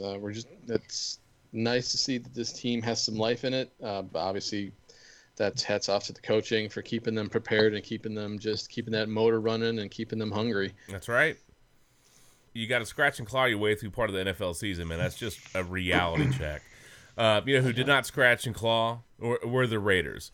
I do want to say this for the Falcons. Number one, kudos to the turnaround that they've had. And I think Raheem Morris deserves some dap and some respect for having a hand in the Falcons turning around their season after the firing of Dan Quinn. I don't know what's going to happen. I don't know how serious the consideration will be or what kind of consideration he'll get for that position. But that if that doesn't put that man front and center to get a crack at another head coaching gig, I don't know what else you want, because the Falcons felt like a team of quit in a dumpster fire. And they have, they've won several games. I'm not saying they're going to make the playoffs, but they have morphed back into a respectable, competent, competitive NFL team. And I don't know how the hell you explain what the F the Raiders stuck on the field that day, other than it's a mulligan dumpster fire of a game. Because Carr was atrocious. Atrocious. I mean, that's about as bad as it gets. Yeah. I mean, our new November lame. I mean, it was terrible. I just don't get. I don't get it. How can you, dude? Everything went wrong. They couldn't run. They couldn't pass. They couldn't keep the ball. I mean, it was terrible. I mean, did they just go on a bender in Vegas and just couldn't handle it? I mean, how do you go from being basically a play away from sweeping the Chiefs to this? They were probably planning their bus, tour celebration around the stadium. They just went awry. Look, they forced 5 turnovers, 4 of them by Carr, and the Raiders had 11 penalties for 141 yards. I mean, they just did all kinds of BS. I mean, they that just looks like the Raiders are old before Gruden. They were atrocious. I think 43-6. That margin might be like the worst beatdown of anybody this season. I mean, it's terrible, just terrible. Just terrible. So I'm curious to see how the Raiders kind of rebound, but just a dumpster fire of a deal, man. Look, I'm gonna let y'all talk about a game. I need to hit the head real quick. So pick a game and talk about it. I gotta pee, man. So what are you thinking there, Shannon? Let's see. How about Buffalo Chargers? Yay, Josh Allen. Yay, Josh Allen. Nah, that was one of the games I did not research for this episode. But keep going. I'm gonna pull it up. Well, I think one of the interesting things is you got Herbert versus Allen, obviously, rookie versus one of the young rising stars in the NFL. It was, it was a decent game. But a lot of attitude from Allen, especially after his one touchdown run, and he spun the ball right in the dude's face, basically, when he was celebrating. But the Bills kept the Chargers in it. And what gets me about that game is that, as we've seen all year, the Chargers are going to Charger. And what? Chargers got a Charger? Chargers got a Charger, and the thing is they had some really piss poor clock management at the end of that game. What? The Chargers? Yeah, go figure. Go figure. Clock management? What? They had like 1 or 2 timeouts, and they just weren't calling them. They weren't spiking the balls. They were getting. I mean, it didn't make any damn sense. How did they not take like ball spiking lessons from? Just watch Syracuse, man. They know what they're doing. Doesn't matter if it's 4th down; they'll spike it. It's just one of those games where the Chargers. And yes, Randy said balls. It's one of those games where the Chargers played a team tough. Oh my God! Who the hell cares? I know, Peter. Balls. But yeah, the Chargers play tough. They hang tough. They sit there and actually get close, but just can't get over. No, we are not playing that fucking song. They just couldn't get over the hump. Matt's not here. We don't need to play the fucking song. Spirit. Bless you. Just saying. Thank you. You're welcome. Fun factoid. Still give me break free, so whatever. I mean, you really want it? You do, don't you? I mean, Shannon always wants it. Hey now. Whoa. She said, hey now.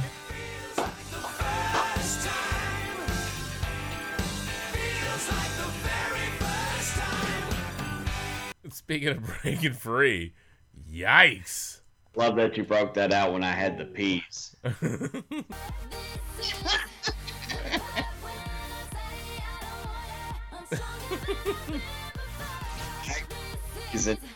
Is this the part where you break peas? Is that what this is? Hey, I'm just saying.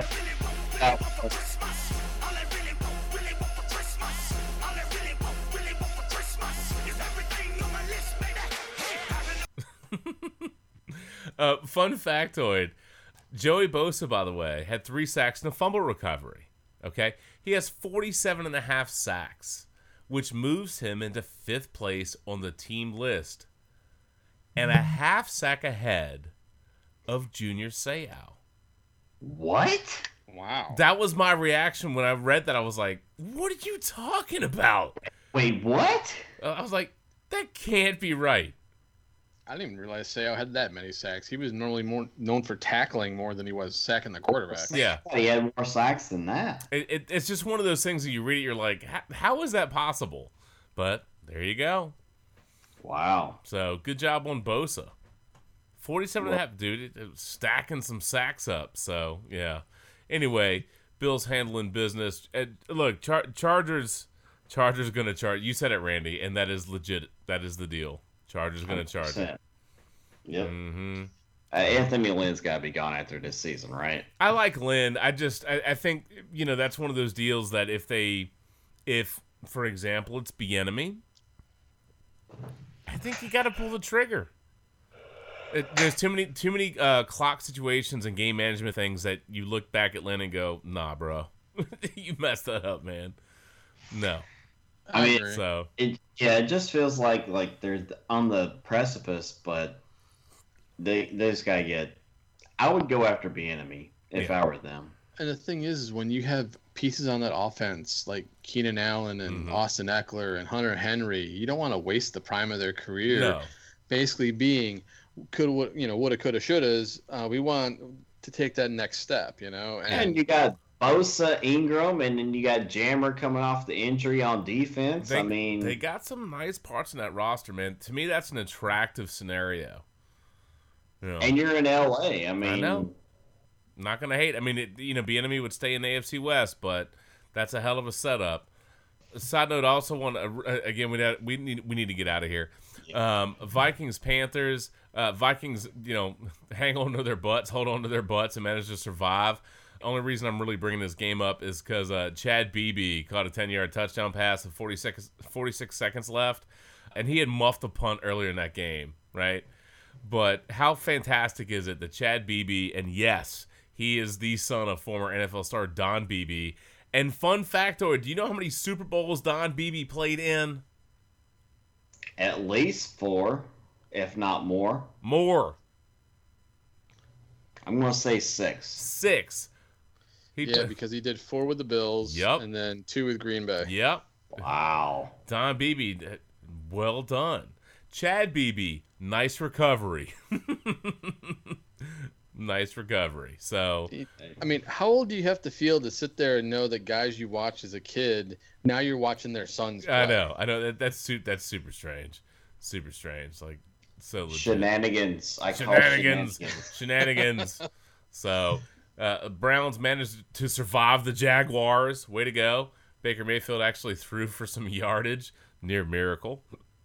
With the Jaguars starting their 3rd different quarterback this year. Well, at least it wasn't that other guy. Was it Luton? Yeah, I don't know, whatever. That guy was a dumpster fire. Browns are 8-3 for the first time since 1994 when they were 11-5 under Bill Belichick. Their most wins in like 13 years. That's wild. So, way to survive that game. And Dave Caldwell did not survive. He didn't, because that homeboy, GM of the Jaguars, man, no longer. Dude got fired. 39-86. Peace out. See you later. The other people on the fire train, Matt Patricia and the Lions GM Bob Quinn. Peace out, man. The Lions have not won a playoff game in 29 years. Yes, they suck. They have no division titles under Stafford. They've never hosted a playoff game under Stafford. And, I mean, like, under Patricia, they were 13-29-1. Suck. Sucked out, man. Suck. I mean, Wayne. They were bad enough. They were bad enough to drive Megatron to early retirement. Look, the Lions. Look, the Lions drove Barry Sanders out of the league, Calvin Johnson out of the league, and I don't know what to make of Stafford, man. But as far as I'm concerned, the Lions, man, you might as well blow that thing up, dude. Yep. It's just, I'd go at. I mean, realistically, you'd have to think that, depending on who comes in there, it might be time to get out from under Stafford as well. And this is not a trade. Yeah, it's not an anti-Stafford, rant per se, but you haven't won anything with him anyway, right? Maybe it's time. I mean, they were the last team to go 0-16, so just saying. So the next team is potentially going 0-16. Looking at Trevor Lawrence at quarterback potentially. Yeah. Good luck, Jets. Good luck. Jets, Jets. All right. Well, that's all I got, gentlemen. I'm good. Yep, I am too. Let me tell you, we are at 3 hours and 20 minutes. Podcast. That is a beast. That's gonna be. I'm not making it through that tomorrow. I would imagine. No. We're supposed to go to like some Christmas parade or something tomorrow evening. So. Yeah, maybe Friday or Saturday. Say what? So maybe Friday or Saturday. This thing will get no. I mean, it'll be up Friday. I just don't know that it's going to be up tomorrow. Not unless I have a really quiet day and can be uber productive. I'd say very unlikely. But well, if that lady has anything to say about it, oh man, that's why I took care of that. By the way, PSA, say thank you when people do stuff for you. And that's dedicated to the lady. Who the fuck is this? This cocksucker might not even have a fucking green card. Get the fuck out of here, you motherfucker! Who the fuck is this kid? And as always, we'll do it live. We'll do absolutely. And I can always count on Shannon. That's right. That's right. And Leroy Jenkins will be played all on episode 300. Because that's how. Accurate. Thank you, Chris. Episode 300, man. I can tell you right now. You might as well break out the train wreck at this point. It's going to be a dumpster fire, man. It will be, without a shadow of a doubt. Bro, it's going to be a dumpster fire. You'll be in a lot of trouble, because we got a lot of friends in Washington, D.C. No, we don't. No. Because you ain't had your shot yet. I need to find a soundbite where he talks about having some ripple. Fuck him. Fair enough. Okay, that works too. Oh, well, on point, as if on cue. All right. Third, all my drinks are empty. It's Christmas. Take a tip from Even my water, my beer's empty. Mixed drinks empty. Less.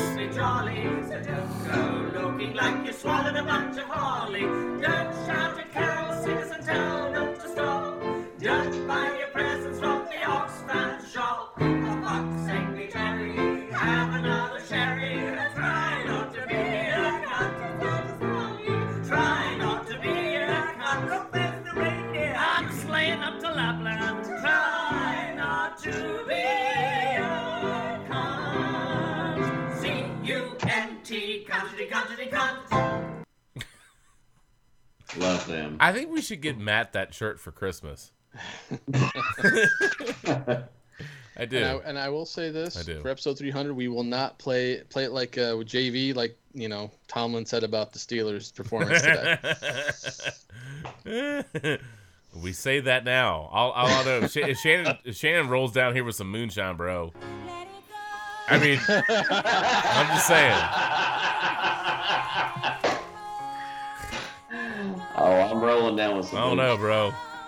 That might get ugly and fugly and all kinds of. I don't even know. I will make sure to go to the ABC store just for that special occasion too, so we can all be schmammered. Schmammered. Yeah. 877 cash now.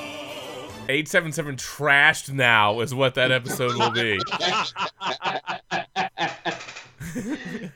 True story. Hashtag The ashes of you, and nobody's gonna give a damn. What? One more shot? Okay, one more segment? Sure, why not? Son of a bitch, give me a drink.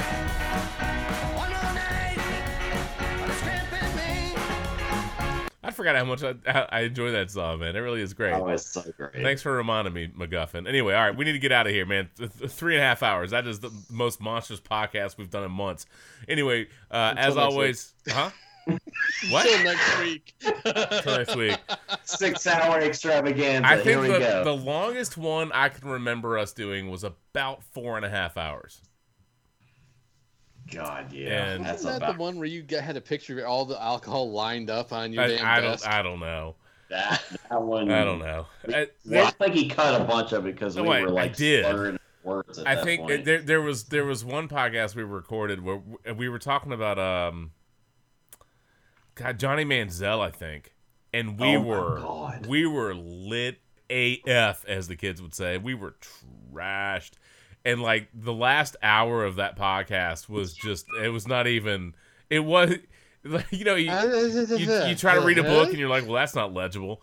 I mean, we were speaking in cursive. I mean, it was one of those things where it was passable to us as drunk assholes, but on the replay, when I was like, nah, man, we can't do that.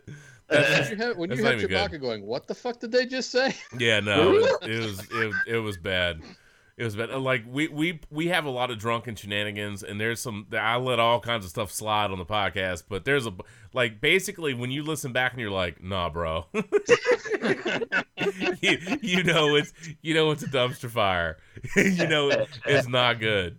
You're like, yeah, no, that just needs to hit cut room floor, man. That's done.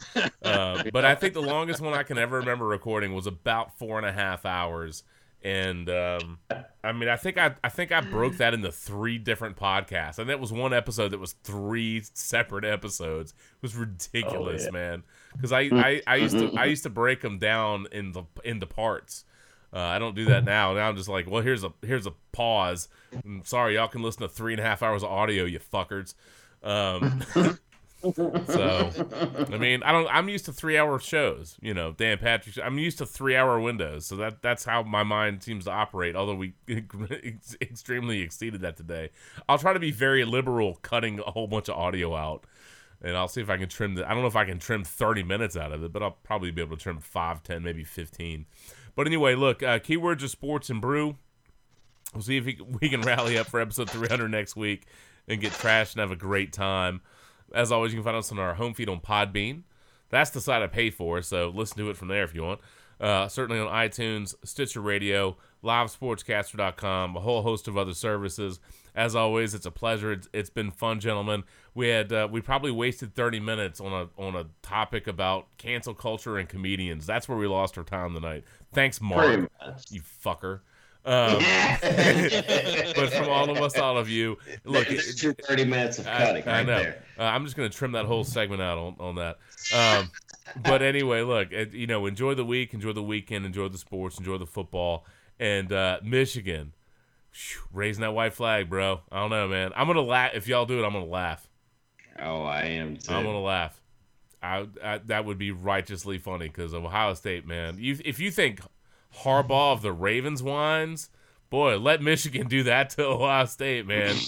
Let's see how much bitching that fan base does. It's gonna be righteous. Hashtag just 2020 things. Hashtag just 2020 things, right? Man. There you go. But anyway, from all of us to all of you, enjoy the week, enjoy the weekend. We'll catch you next week. We'll catch you on the flip side. Thank you, as always, and good night now. Peace out, friends. Late. See ya. Go to sleep. Y'all are like half asleep in your chairs. I'm done. Good night. See y'all. Bye. Yeah, I guess. I'm going to go hydrate and pee outside one more time just for fun. Later, Gators. Tomorrow's going to suck, friends. Yes. Yes, it is. All right, good night. Later.